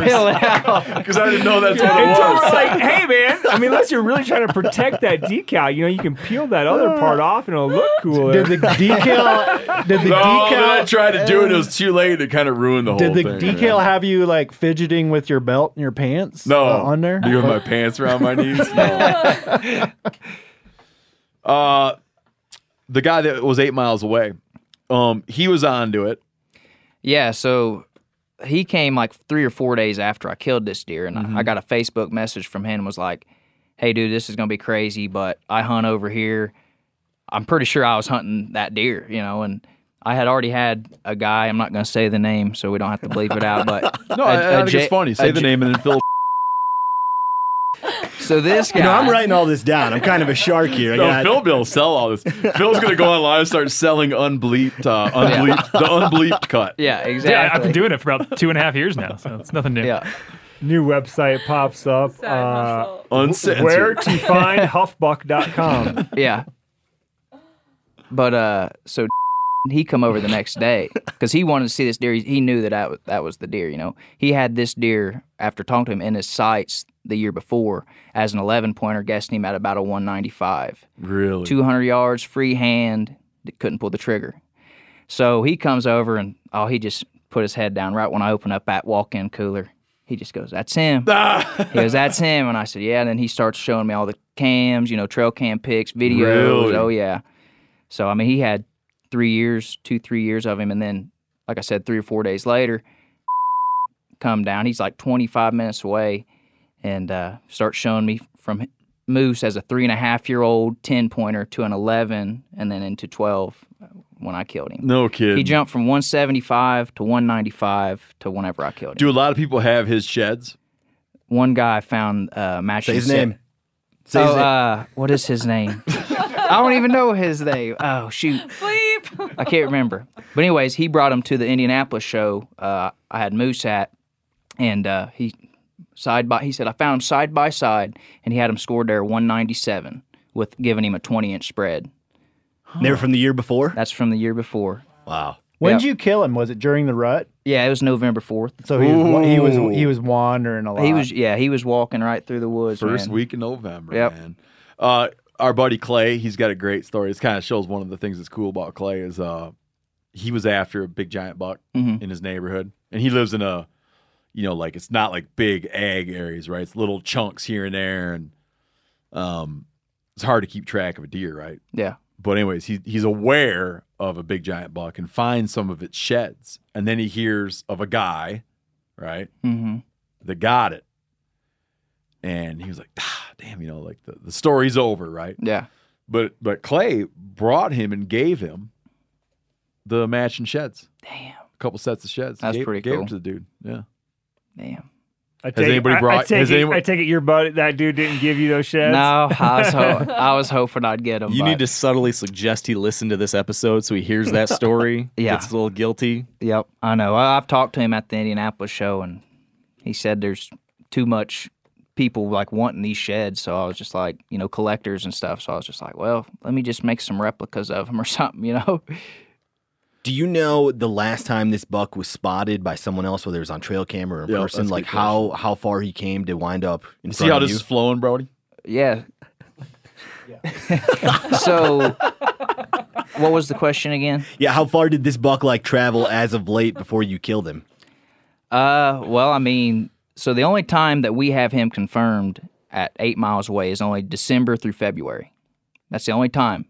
And then on But no, I thought he had him in his sights. No. This is who's adjacent to right beside my property that I hunt. Oh, yeah. Hold on. The neighbor had him. The neighbor, yes, Knew about him. adjacent to the woods I And hunt. he didn't come tell you. Yeah, he didn't come till the next day after I killed it, and he saw pictures and goes, "That's him." Your own neighbor. Own neighbor. No, he's a cool guy though. But so when you see him, you're like, "Hey, what's going on, man? How's deer hunting been?" Oh, well, I never really. We No, never. like he said, dude, we're chasing this 140. Look at this 140. yeah, that's right. Yeah, that's the thing. It's like he threw out a red herring. Yeah, man. but there was no 200-inch talk about any deer. Like nobody knew about it. Oh, you if I know? was your neighbor, I'd have been like, listen, there's a big 140. If you see Yeah, him, if you shoot him see because him. there's nothing, there's Big nothing 140, bigger. yeah. I would shoot him and then get out of the woods. Don't hesitate. Get out of the woods and don't come back because that's it. Yeah. So why were you in this spot on this property? And like, why did that buck want to be there? What was he doing? So going back to pictures, so after that next day, brought some pictures over, and so his first daylight was October 17th. That was his first daylight he got of him, and that's whenever was like, I got to start taking work off. You know, like it's this He guy saw starting him on a camera. Camera, yes. One of On his- what? Do what? He saw him October 17th was his first daylight. Really? So then, So he's coming into the rut. he's starting, and he's like he's out starting in the to daytime. show up. Yeah, 5.5-year-old, he's starting to show up in the daylight. And so I come home. But you didn't know that. I did not know. Yeah. So I just come home. I always take off I don't do nothing the last week of October and the first week of November. I go deer hunting. That's all I do. You don't write no songs. Well, I do it from a tree stand, but You just write them in your head. yeah, I'll just get on my phone and write. But You're not up there in the tethered saddle with I don't that have guitar. I don't have a 6-string with me up there or anything. But so he was getting pics of him constantly. 28th, 29th, 30th October, and I shot him on November 4th. Huh. Pretty crazy. Did he never like had a close encounter or Nope, no? not the year before he did was that 200 yards was the only time he saw him. So he had been getting pictures of him, but like I said, I didn't know about it. So I hunt that last week of November or last So week this of is October. you're like a serious enough deer hunter where you're like, come the rut, I'm hitting 2 weeks yeah. hard. Oh yeah, yeah. I deer hunt all the time. So the reason why I was there was I was on day 7 or 8, and I got 4 set stands on that property. So my nephew killed. How far is this from your house? Oh, okay. Yeah. So you don't need to go stay somewhere. You're just hunting. No, out. Yeah, you're no. hunting out of home. Yeah. So I took my nephew out on Halloween because he killed his first doe in September, which was youth season. Mm-hmm. First deer he ever killed. How old's he? First time ever going out. Put 25 grains of powder in a 50 cal and let him smoke one at 15 yards. So it's pretty cool. How old is he? 7. Oh, that's great. Yeah. man. So it was That's his first cool. time. So he's way That was nice ahead of of him. Yeah. way ahead of where I am. So like I said, I've been hunting that whole week. That last week of October, and on Halloween, I took Easton out again so he could kill his first buck. So he could have easily killed this deer because this was before I shot him. He could have been the guy. He could have been the guy. So I told him, like, right when we get in the stand, I said, Easton, like, you're buck hunting today. First buck comes by, and he just went to Bass Pro for the first time how many weeks ago, and he was like, hey, Uncle Dusty, wouldn't it be crazy if we killed a big buck and got it in Bass Pro Shop? Literally said that, and I started laughing at him. I'm like, Easton, that's not going to happen. I said, but first deer comes through with some, horns on his head, you can shoot it. And he killed a 5-pointer about 9 o'clock that morning, and I killed a doe right after. So What's a 5-pointer? Is that a 2x3 or a 5x5? Yeah, he Come had- on, Spencer, he had- you know that. It's a Michigan 5. yeah, he had 1 on one side, 2 on the other, and then 2 little. Yeah, it's Michigan 5. I'm the blank by blank crowd here. Just more specific helps out folks. Yeah, Yeah, no, It was I've switched to that, but come on. it was a little deer, but it was his first buck. So it was pretty cool, So I'm buck hunting. So 4 days later, I'm going through these 4 set stands, just depending on when, how the weather is, and then So you're being serious. yeah, I I mean, mean, you're playing the wind and thinking yeah, ahead. it's like Yeah. I don't get too Clearing the shook up about calendar. it, but it's like I go deer hunting, it's deer hunting. Are you using any cover scent? I use Heat Wave cover scent. It's a calming scent. Heats it up to like 107 degrees and disperses. What do you think about that, Mark? It's pretty wild. That's not my cup of tea, but teach their own.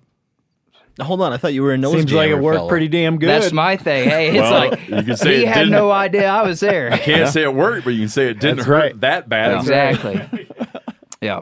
So, but that evening, I just decided like I had been hitting those set stands pretty hard, with Easton, and then I was hunting by myself too. So I also got a climber that I got 8th grade year when I bought my first bow. Still got it. What kind of climber? It's a Summit Viper. And Did you get a new climber? no, I ain't got it. Oh yeah, I did actually. They did give me one. They gave me 2 actually. So anyways, that evening I hunted till about noon till lunch that morning on November 4th. One of my set stands, same one where Easton killed the 5-pointer out of. And so that hunted till noon, went home, got lunch, came back. I didn't even know where I was going to go. What time did you get back up in there? About 3. Okay. It was about 3 o'clock was whenever I took the truck back. And I took my climber with me. I didn't even know where I was going to go. I'm going to mix it up today. It was about 45, 50. It was a pretty warm day, 45, 50 degree day in November. And I was like, I'm just going to go to this west end of the farm. Like I hadn't been back there in a while. And all those other sets are the east side, right? Yes. Yeah. All my other ones are on the east side. So I usually leave the west side of the farm to the deer. You know, I just let the property lines about 100 yards from where I set up from property line. So, got up about 3 o'clock that evening, you know, put my scent up, got my climber up, sawed off 2 limbs, and within 3.5 hours, I killed the biggest deer in the USA. Didn't see a deer all evening. And that was the first deer I seen.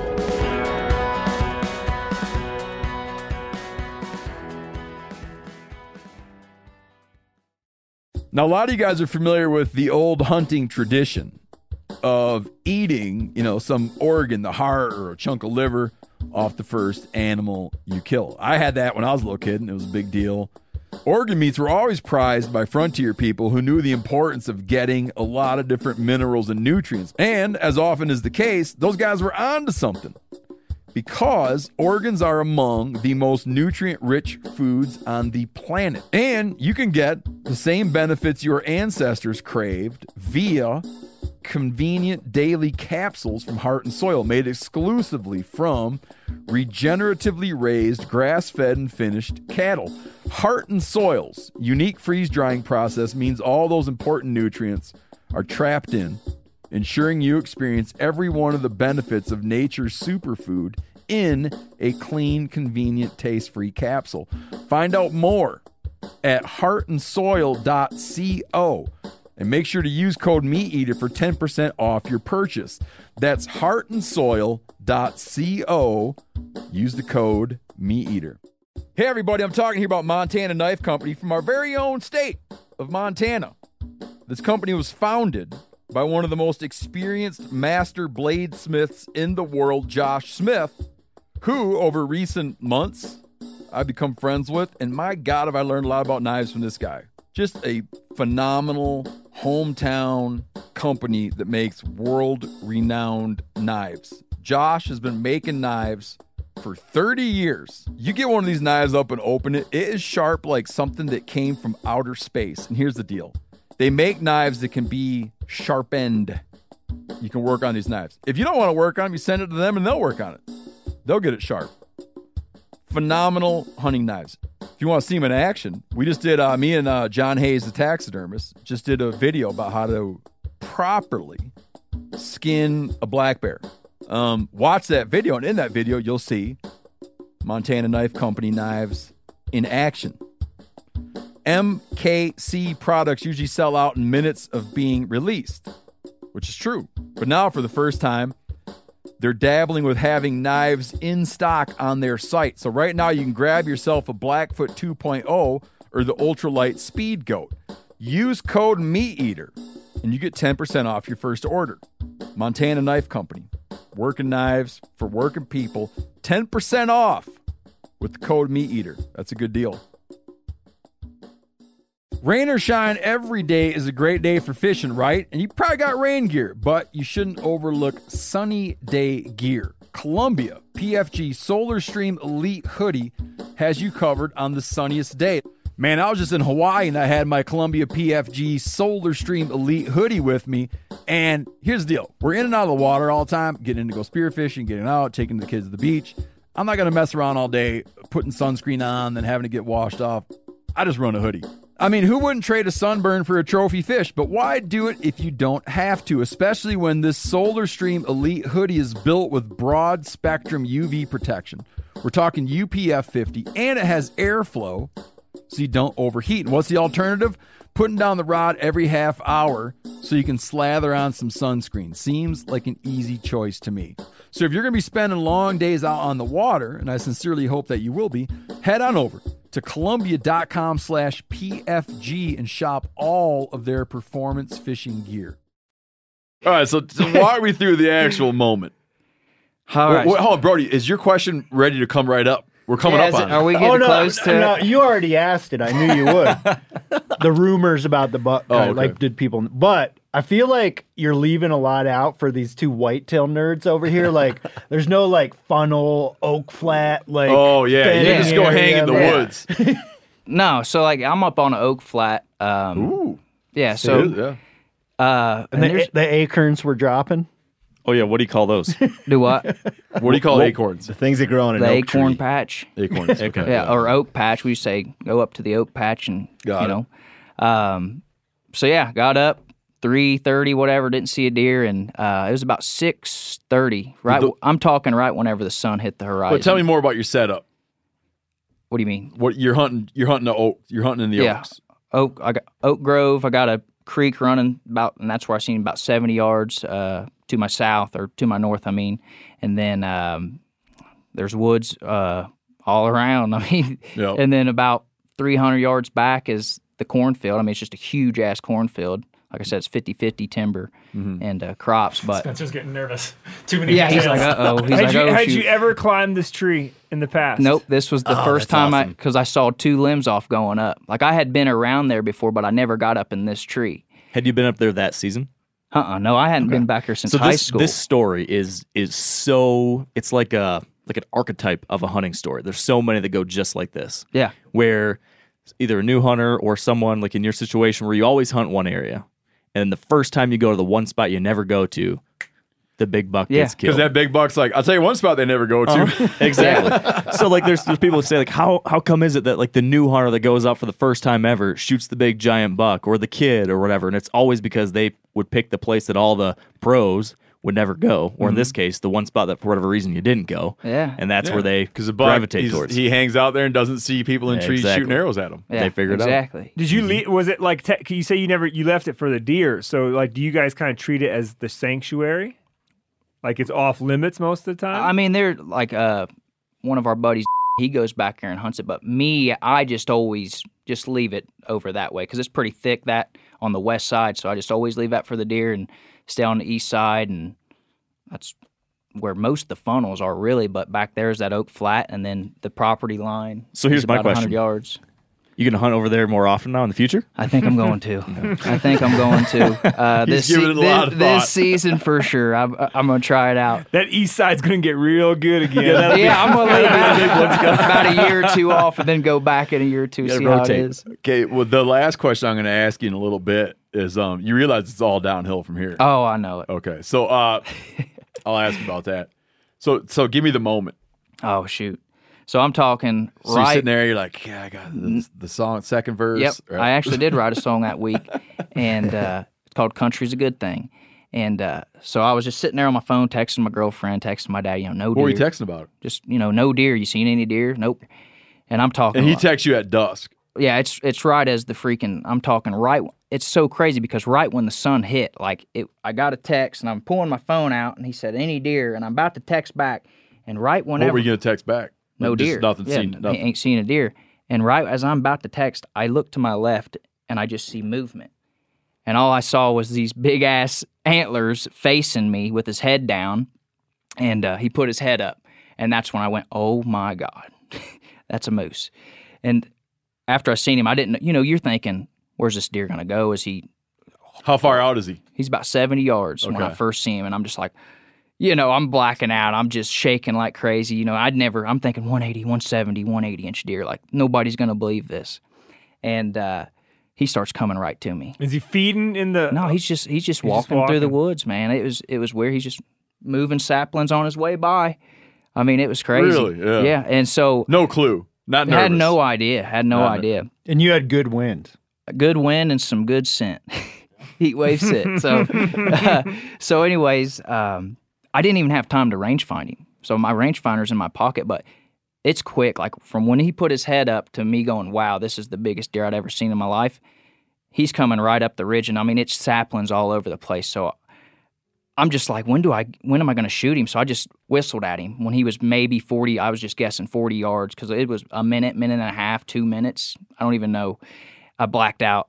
And I did. And I whistled at him and he looked at me. Give me the whistle. Oh, okay. Went, like literally whistle. Yeah, just a little whistle. And he looks at me and I can't shoot him. I mean, I'm just sitting there with my crossbow and I got 2 saplings right in the boiler room and I'm about to just throw up. Like, I'm just like, I can't shoot this deer. Like, do I gut shot him? No, I can't do that, like, that's stupid.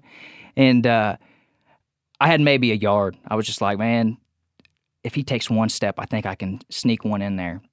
And I let him take one more, and I whistled again, and went, and he took a second step instead of just that one. Was he looking up in the trees then? Yeah, he was. So he knew where the sound was coming from. Yeah, he knew. And right whenever he took that second step, I had a little sapling again. So I just had to go a hair to the left and just pulled the trigger. Quick. Smoked him. He ran 50, 60 yards straight west, stopped, looked around. All I could see was the rack behind him, and I'm seeing his ass. They look big like that, too. Oh, man, that's the biggest he looked. And he stops about 50, 60 yards, looks around. I'm just going, go down, baby. And then he starts doing the dance, flicking his tail. And I said, oh, yeah, he's dropping. And fell back into the holler that he came from. And I just went, let's go. I put my hands up, shaking like crazy. Called my girlfriend, McKaylee. Like I said, I was on day 7, 8. So she's, when you going to be home? You ain't going to kill a big deer, And I'm like, baby, I got to be out there to kill something bigger than my 134. I was just trying to beat that. And when I sent her that picture, she was like, oh, my God. Well, when I called her, I was like, you don't even understand. Like, I just smoked a 170, 180-inch deer. And she's just fired up about it because even though she doesn't really know, like, I'm just saying it's the biggest deer that I've ever seen, And, then I called my dad right after, and I said, Pops, you're going to need to get a crew out here. I said, You're still in the tree? I'm still in the tree. And he said, now take your time, Dust. He's like, I know you're shook up and you're worked up about it, but just wait to come down till we get there, which I did. I was already bringing down. I already Why did he want you to wait? Just because I was shook up. Oh, just he could tell you were. Yeah, he knew that I was. I mean, yeah, he wanted you to be safe. Yeah, exactly. Yeah. And so I waited for them. I didn't go see the deer. I just took all my stuff up to the field edge. Like I said, it was about 200-300 yards. That's some strong willpower. And the buck was only like 70 yards away? I saw him go down, so I knew, but I wanted my dad and everybody to be there when we got up because I knew this was going to be, I didn't think, a state record or anything like that, but I just knew it was going to be probably the biggest deer that any of us have ever seen or going to kill. Not the biggest typical in USA history. Yeah, exactly. And he was just 70 yards from your tree stand, and you chose not to go look. He was 50, 60 yards. Not and even I low watched peak. him fall, and he went down in the holler, and I was just like, ugh. And I knew, but I knew he was huge, but I didn't go look. I waited till he's one of the boys of, he's got 3 boys. And the hog farmer. Hog farmer. They all come out. Bleep all that out. Are you writing down all these spots? Yeah, bleep it all out. Every single name gets to come out of his mouth. And so they all come. Phil's going to develop software that just finds names. Yeah. Finds names and big buck stories and bleeps them out. Yeah. He'll just be able to sit back at home, let it all just do it. Yep. So, we got up on him, and we're all just like in shock, really. We're just looking around, like high-fiving, and just like, well, what's he gonna score? And I'm just thinking 180, and I said 185 was like, that was me pushing. I'm like, he's maybe 185, and then goes the property owner. He goes, I'd say he's high 160s, and I said. I think he's a little bigger than that, man. I said, give him some credit. But, we're not guys that, we don't put tape on deer. We don't, if they're close to 15 inches, we shoot them. It's just like, that's just how it is. So us trying to figure out how big this deer was like, whatever. So I gut him out there in the woods and took 6 of us to get him out. I was going to ask, what was his body like? Was he just... He was 300 is what he's probably 230 field dress, so 300 on hoof is what we were guessing. It was me and 6 other guys. Oh, it's brutal. Did you actually weigh him to get 230? We didn't. We were just guessing, just from deer we've killed prior, just guessing them off that. But, yeah, I had my shirt off by the time we got up to the field edge after dragging him because I'm out of shape. And dragging deer shows you how bad out of shape you are. So, we got him in the truck and took him back to the house. And at this point, I have started to send, like, Snapchats, to my buddies. And I said, boys, like, I killed a 180. And my buddy Blake and Byron, am I allowed to say their name? Oh, yeah, you're fine. They're not, they're just my friends, They're just my friends. They come up, they're like, I said, yeah, we're gonna skin this deer out. You know, we do all our processing and stuff in the basement at the house. And my buddy Blake said, put the knife down. Do not touch that deer. He goes, I'm coming over. I'll be there in 15 minutes. To cape it, you mean? To cape it out, yeah. And we were going to cut the back straps out and everything, you know. And so he comes over and he goes, that's a 200-inch deer. He goes, let me put a tape on it. Like he's never really, he's not an official scorer. But he knew enough He to knew know. enough to where to put it and how to, you know. Yeah. And we got Yanni does all my scoring for me. Yeah, and we got the number and he goes, you're going to need to get this in a safe, dude. I'm like, no, dude. I'm just like, no, dude. Like, and he goes, you're going to need to get pictures, like professional pictures of this deer. And I start laughing at him. I'm like, dude, I'm not calling up a photographer to get a picture of me and this deer. Like, thought he was nuts. I thought he was nuts. He's like, I'm telling you, dude. So I called my photographer that I use for like my music and stuff. And I was like, hey, you want to come take a picture? This was the next morning. I was like, hey, I killed this deer yesterday evening. You want to come take some pictures? My buddies say like this is going to be a big deal. And sure enough, that's whenever the next day was whenever you called. Spencer called me. Yeah, Luke texted me, and I said, that's not my world. Yeah. But I know who he ought to talk to. Yeah. I guess I can kind of go into that night, too, after, like, because Luke called me at that, once I had said, like, after we, you know. Yeah, get into that. This part's fun. Yeah, so, like, after we knew kind of what we had, you know, me and my buddies and my dad were just downstairs drinking beers, like, damn, this is crazy. What kind of beers you guys drink? Well, we had I Rollin'. took the words right out of my mouth. we had Rollin' Rock that night. Oh, a good We were drinking Pennsylvania beer. Yeah, we were drinking Rollin' Rock. Put a that little night. Bloody Mary mix in there? I keep the white pale, you know, white ale, and so we're all just down there, and I couldn't sleep that night after they all left. Like I kept getting up and going checking on him, you know. Just like after my buddies were telling me, like, dude, this is a big deal. Like you're gonna need to get this in a safe, and I'm just like, shoot, I better like not go to sleep tonight. Like, what if these pictures get out? You know, I didn't know. Yeah. And so about 2:00 that morning, I get that night is whenever I tweeted out. Like it was just a tweet. Like I couldn't sleep. I was just like, I think I killed the biggest deer in Indiana, like Indiana state record. And so I put no pictures, no nothing. And Ray, I was telling you about Ray Fulcher, who he wrote like When It Rains, It Pours and stuff. Like always touring with Luke and been buddies for a while now. And he texts me. He goes, oh Huff. He calls me oh Huff. He goes, oh Huff. Now let me see this deer that you tweeted about. So I sent him 2 pictures. Right after I sent him, I'm in bed and I get a call from Luke. Luke Combs. I'm like, shoot, go out into the kitchen. I'm like, what's up, Luke? How you doing, man? Hey, it's been a while, you know? And he goes, Bubs. He calls me Bubs because I was always the youngest, you know, kid on whenever we go on tour and stuff. I was the opener, and I was always 21, 22. You know, I was just the young guy in the group. And he goes, Bubs, you don't even realize what you did you? I said, oh, man, it's huge, man. This is going to be a wall hanger, man. And he goes, no. He goes, don't do anything. A wall hanger. Yeah, he goes, don't do anything. He goes, I'm going to call somebody for you. And I said, all right, cool, man. I appreciate it. And then he called me again the next day, and then Spencer called me right after. And then that's kind of how the story launched, I guess. Yeah. Crazy. Yeah, I don't want to like be a douchebag, but I'm uniquely I don't want to be a douchebag. I'm uniquely suited to help never out stopped somebody you before. like Dustin in this situation. Oh, I knew. And when I suggest, can I walk you through? I suggested Spencer because Spencer, one, pays attention to this, and Spencer knows what happens when people shoot big deer. Yeah. And like what the steps are. I used to work for North American And Whitetail. I told Spencer. I told Spencer, did I warn you? I think I warned you. I warned not to exploit him. Did I? Yeah, I think you did. Yeah. See that? Maybe That was in one ear and out the other. exactly. Spencer was just like big buck, big buck, big buck, big buck, big buck. I gotta go, Steve. Gotta go. Gotta call this guy. Did Spencer do you right or do you wrong? He did me good. Okay.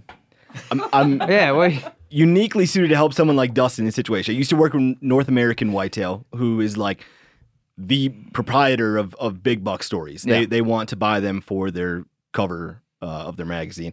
I've covered like world record deer in the past. I've talked to Bass Pro and Cabela's, some of the folks that have killed some of the biggest deer in the world, about how they went through the selling process of their antlers to profit off of these situations. we've also covered like a lot of big bucks on our website and other places, and like sort of the fallout from that, whether it's like accusations of poaching or just like all the negative things that can come from that. Yep. So the next day, Dustin and I probably spent like an hour on the phone, talking about like here's the next steps to like set you up to benefit and to get this thing legitimized. Yep. Yeah, the fat and skinny of it is, if you shoot a big old buck, call Spencer. Yeah. If you got a world record buck, hit me up. I'd love to talk to you. Coach me through it. He did too, man. You sold the deer. I did. Well, hold on. What was one of like the big? Spencer spent an hour with him and gave him the whole thing, but we're not going to hear any of that. Like, yeah, what was? Give the me thing? one main takeaway. What was like the one thing that Spencer said in that hour where you're like, man, that was really a hot tip for me. Well, it's just I didn't know anything about the business side of deer hunting. I didn't even know there was deer shows or anything. Like you go take a deer to a deer show or whatever. So like he was coaching me through like the magazines and interviews and this and what these go for, what a cover of a magazine, what this is. So I didn't know anything about that stuff. How long did it take before taxidermists started calling you? Oh shoot, it was the next day once I posted it. Yep. Did Spencer ballpark for you what someone might pay for that rack? Yeah. How close was he? He was right on it. Dead nuts. Yeah. Jeez, man. I can't now. I realize you probably can't. You have like a non-disclosure. You can't tell us. Can you tell us? Can we beep it out though? Can we just beep it out? Don't make him break the contract. No, but Spencer can. So when the guys bought it from you, I don't know. I honestly don't know the number. When the guys bought it from you, you signed an NDA. I signed a bill of sale. No, but that's not an NDA. Yeah, but we keep it. It's between me and him as an undisclosed number. It was. You agreed not to talk about the value. We agreed to not talk about it. Can I ask you what you did with your money? It's in a very safe location. You buried it. He buried it right under that tree. There was one record holder I talked to, Luke Brewster, who I think has still the non-typical world record whitetail. Yeah. He had said he was offered $100,000 and he turned it down. He wouldn't tell me who it was. I asked him, could I have 3 guesses? And I got it on the second guess who the offer was from. But once word had got out that he wasn't going to accept $100,000, nobody really bothered him anymore. There was another guy. Okay, so all right. So I put an end to the bidding war. Yeah, there was another what guy. What did Buck Bowden sell that huge moose for? I want to say it was 60s. Yeah. I remember 40 or 60.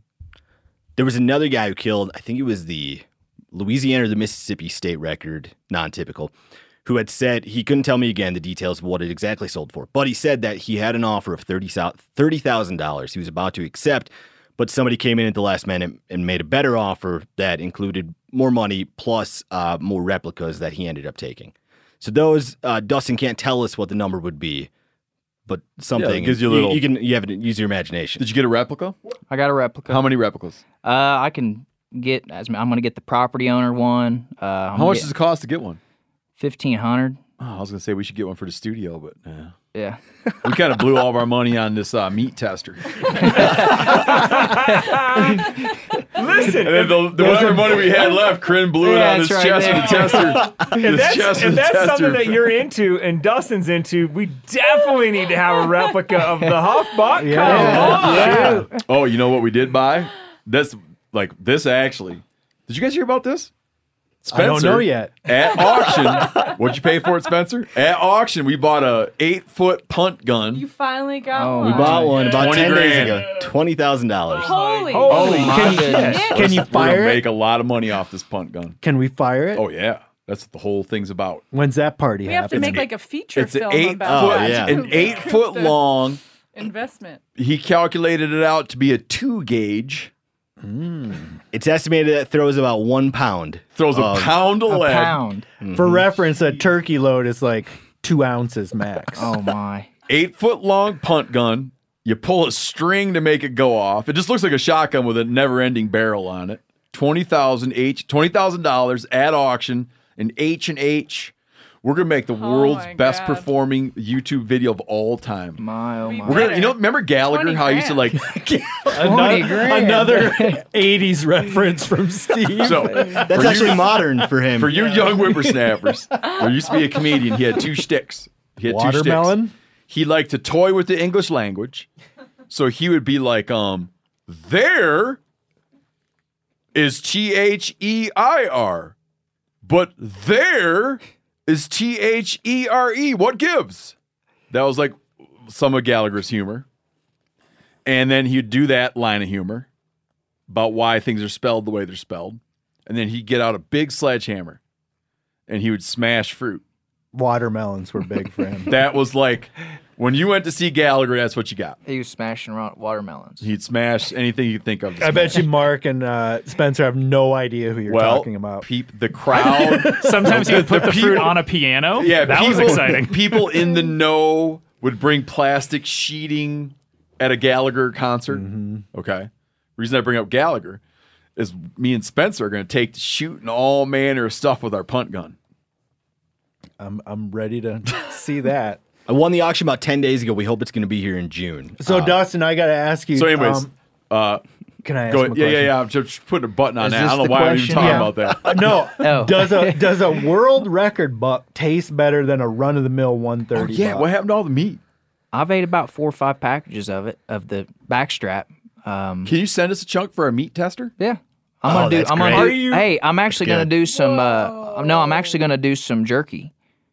How about jerky? Or do you guys want? We You guys just need want a little actual- chunk. We need a Okay. little chunk of meat, Yeah. whole muscle, Yeah. and we'll tell you what we'll tenderness test it. Hey, So then listen, when you're let's do telling it. people the stats, Let's do it. you'll be able to be like, it scored this. It had a Taste. tenderness test of 4.3. Best tasted world class That would make whitetail it out good. there. I'm getting backed up on questions. I feel like Steven Ronaldo right now. I don't know if I can hold it all I'm in done. here. I'm done. I'm just listening from here on out.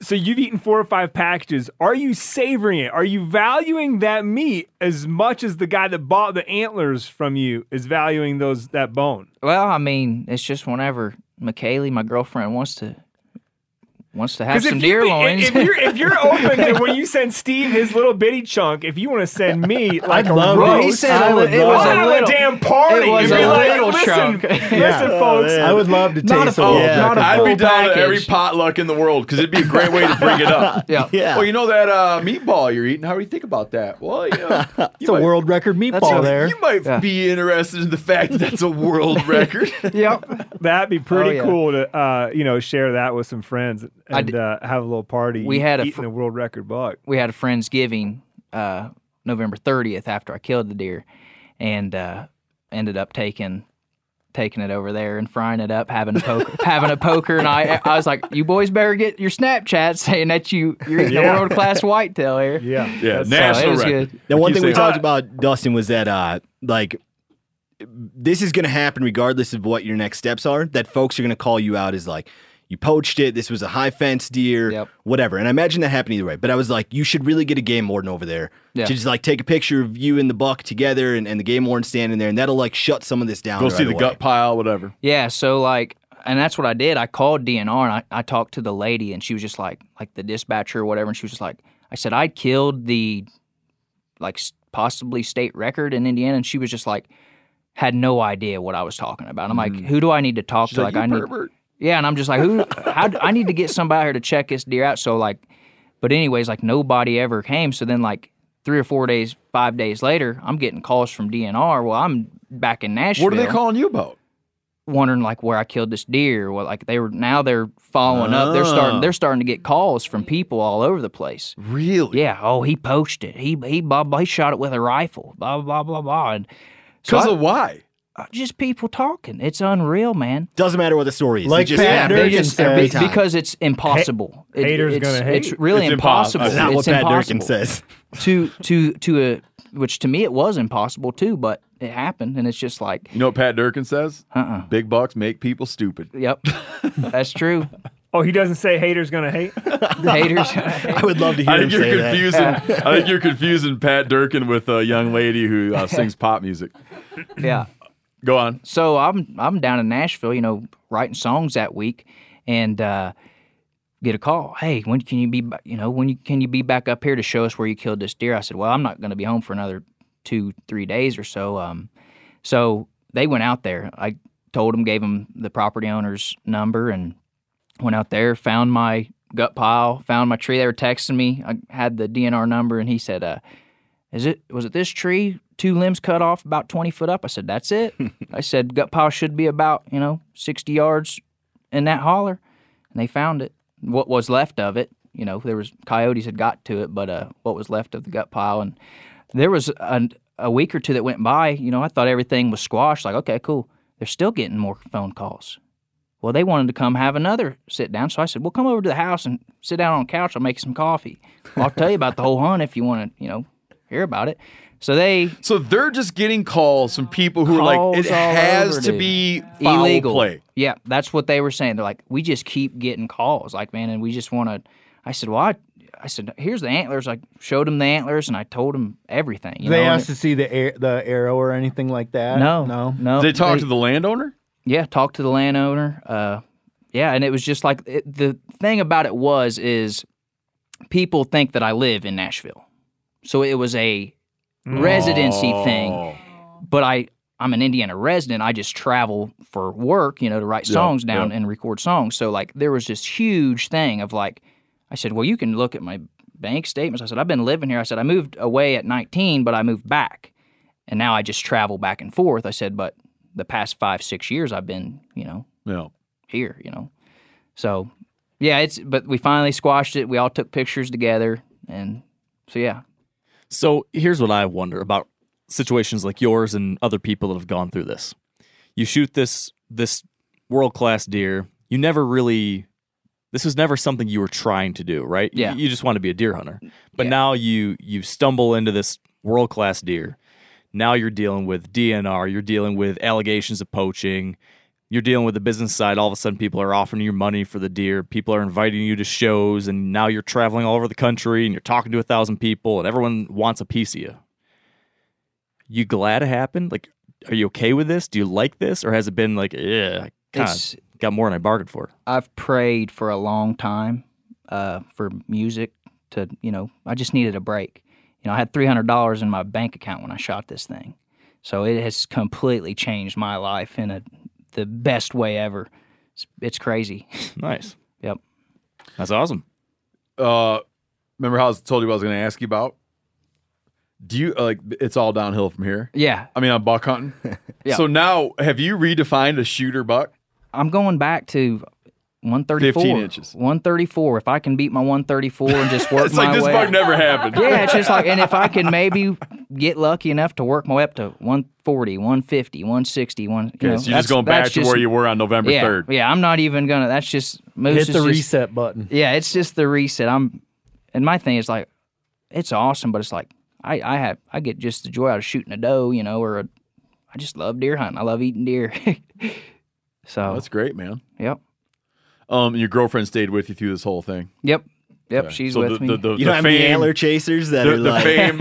Yeah, no. Do you get approached by women who just want to be closer? Like how if you're like in prison, women want to write you letters just because you're in jail? No antler chasers. Thank God. You kind of answered my question, but I'm going to ask you anyways in case you want to just add to it. Because you said you had $300 in your bank account. Yeah. Which would mean that make the decision to sell pretty easy. Yeah. But it's still the, USA world record. Yeah. So was it easy? That was, it took me 2 months after talking with Spencer and really trying to figure out like what my best option was, and I had 2 offers. And me and him were talking about Bass Pro, and like I was waiting for them, but they never called. I had contacted them, and I was just trying to figure out if there was more people would be interested, but I only had 2. Well, then the one guy, he made a real good offer and was like, come see me. And I was over there for like 8 or 9 hours just bullshitting and, just I was picking guitar. We were just, and then he's a guitar player. He had like 3 or 4 guitars. Not only monster whitetails. I mean, he had guitars, guns, everything over there. I mean, it was awesome. So it was awesome. Ted Nugent. Ted Nugent. Was it Ted Nugent? No. What I like about you calling him Moose afterwards was when the hole in the horn buck was killed, like back in 1940, he was killed by a train. And some railroad workers had found the deer who had no familiarity with hunting or really wildlife in general. And they actually argued about whether it was a moose or a whitetail at the time. That's no way. That's crazy. Yeah. Wow. Yeah, that was my first thought. Whenever I first saw him, he put his head up. I just go, moose. holy shit, moose. This is a moose. Like, what is a moose doing in Decatur County, Indiana? You know, I was just like, what the hell? This is a hog farm. You know, what the hell, man? So, yeah. All right, you ready to play a song for us? Yeah, I might have to tune it back up, though. It's probably got out of tune so Whose far. guitar is that? Hayden's. Yeah, Hayden's. You don't travel with a guitar? If I was you, dude, I'd have a guitar over one shoulder and that deer rack over the Well, other shoulder. here's Everywhere I why. went, man. Here's why. Luke gave me that guitar. Which guitar? The one I got. It's a Taylor. It was his first show guitar, and I've had it for about 5-6 years now. You don't like travel with it? I don't. No, I'm You don't putting wanna it up mess it in up? it's going in a glass case on the wall. Yeah, I don't want. Yeah. Me- Kind of thing. I would like memorabilia. to get a copy of the replica of that deer antler. Sure When they we- make those, what is it, just on a skull cap, like a fake skull cap? Yeah, it's just skull cap, and then so that's just what the Yeah. antlers cost, and then whatever the taxidermy and stuff is. Did you keep the real cape or you lost the real cape? I got the real cape. That was in the deal. I Oh. said I want to have the real cape, so got to keep it. Who are you going to have stuff the deer? I had It's already done? yeah, Charlie Watts in North Vernon, Indiana. Oh, you should have had John Hayes do it. Well, this guy was 30 minutes down the road. This guy's 30 hours now. Exactly. Exactly. If folks want to see the buck, I imagine you're going to be traveling with this thing at some trade shows coming up this year. Do you know like what stops you're going to be making? Yeah, so I'm actually doing Smoky Mountain Knife Works. Got a show there on July 9th from 11 to 4, playing for like 45 minutes, then just showing the deer off. Bringing your two passions together. So that's what we're doing. That's when I was talking like deer hunting into a deer business. It's just crazy that it goes hand in hand. Country music and deer hunting. So that's what we're going to start doing is, bring guitar, play 45 minutes, show the deer off and tell the story. Dude, that's great. July 9th, August 20th, we're in, where's that at? Kansas City. And then I'm in Bloomington, Illinois on the 27th of August. And then we're working on September, October, November shows. Man. Then you get back in the tree stand. Oh, that's what I told him. I said, I said, I got to at least have some time for my 2022 buck because, That's right. From the 25th to the and 8th. I only killed 2 deer last year. Usually I kill 3 or 4 a year, so I'm running low on meat. Man, I'm saving moose. So I'm putting him in the back. Yeah, I'd I'm putting him in the always back. have a little bit, man. Yep. I'd always have a little bit. The next day, before you and I talked, Luke Combs was making the introduction, and one of the things he said was that he's like, this is going to change his life, and it couldn't have happened to a better dude.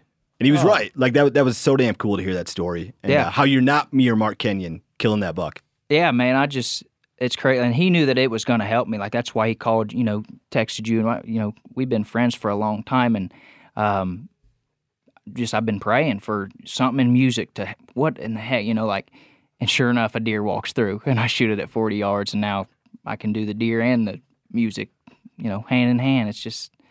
It's great, man. It's God, man. It's just how it is. Amen to that. Yep. Play us a song.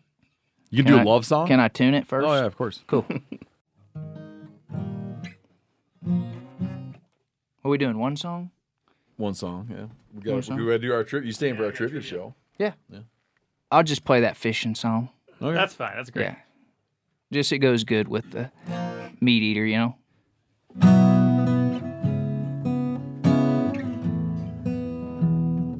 I should be fishing somewhere on a boat floating, suntan, cold can chilling.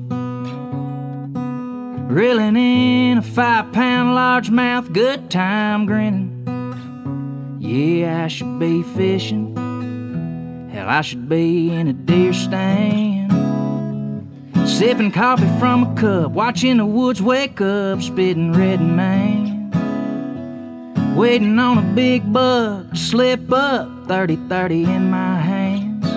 I should be in a deer stand, 100-mile away from this everyday rat race. Hate this backed up traffic, far from these skyline night lights. Concrete high-rise makes it hard to find them stars. Catch a sunset, wish I was down a back road, back home, sitting on the best damn honey hole I know. Shouldn't be caught up in this fast life, city living.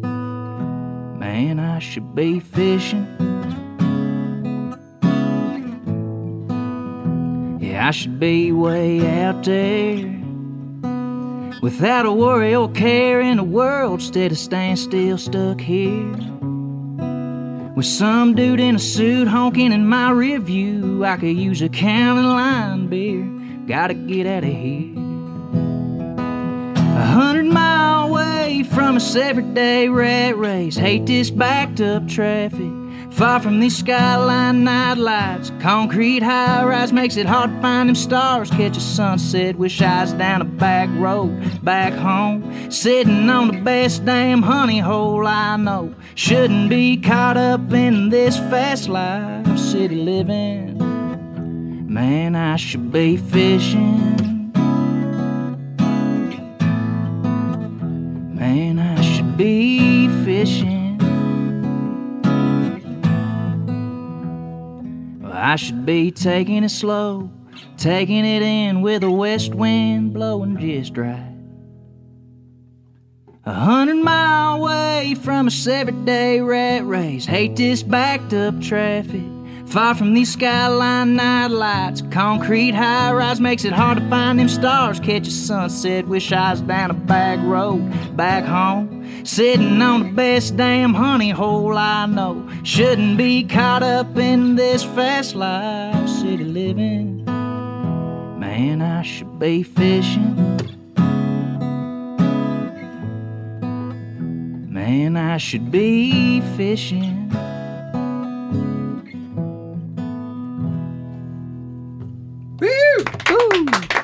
Song of regret.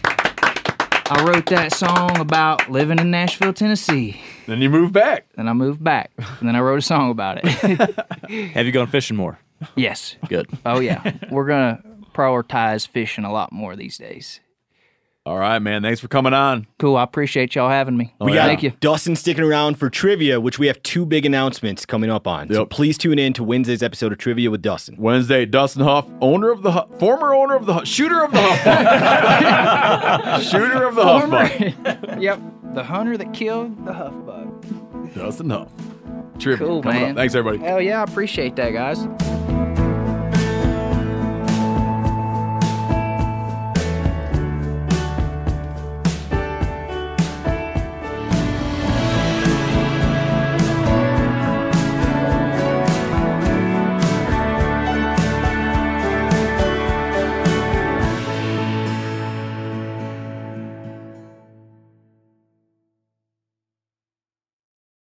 This show is sponsored in part by BetterHelp. It is a simple truth. No matter who you are, mental health challenges can affect you, and how you manage them can make all the difference. That's why everyone should have access to mental health support that they need, and that meets them where they are and helps them get through challenges. BetterHelp provides online therapy on your schedule. It's flexible, it's simple to use. You can connect with a licensed therapist selected just for you. Learn more at BetterHelp.com. That's better, HELP.com. I'm sure a lot of you guys remember the old ceremonial hunting tradition of eating the heart out of the first animal you kill. Meat from those organs are among the most nutrient-rich foods on the planet. You can get those same benefits your ancestors craved via convenient daily capsules from Heart and Soil. Find out more at heartandsoil.co. And remember, use code MeatEater for 10% off your purchase.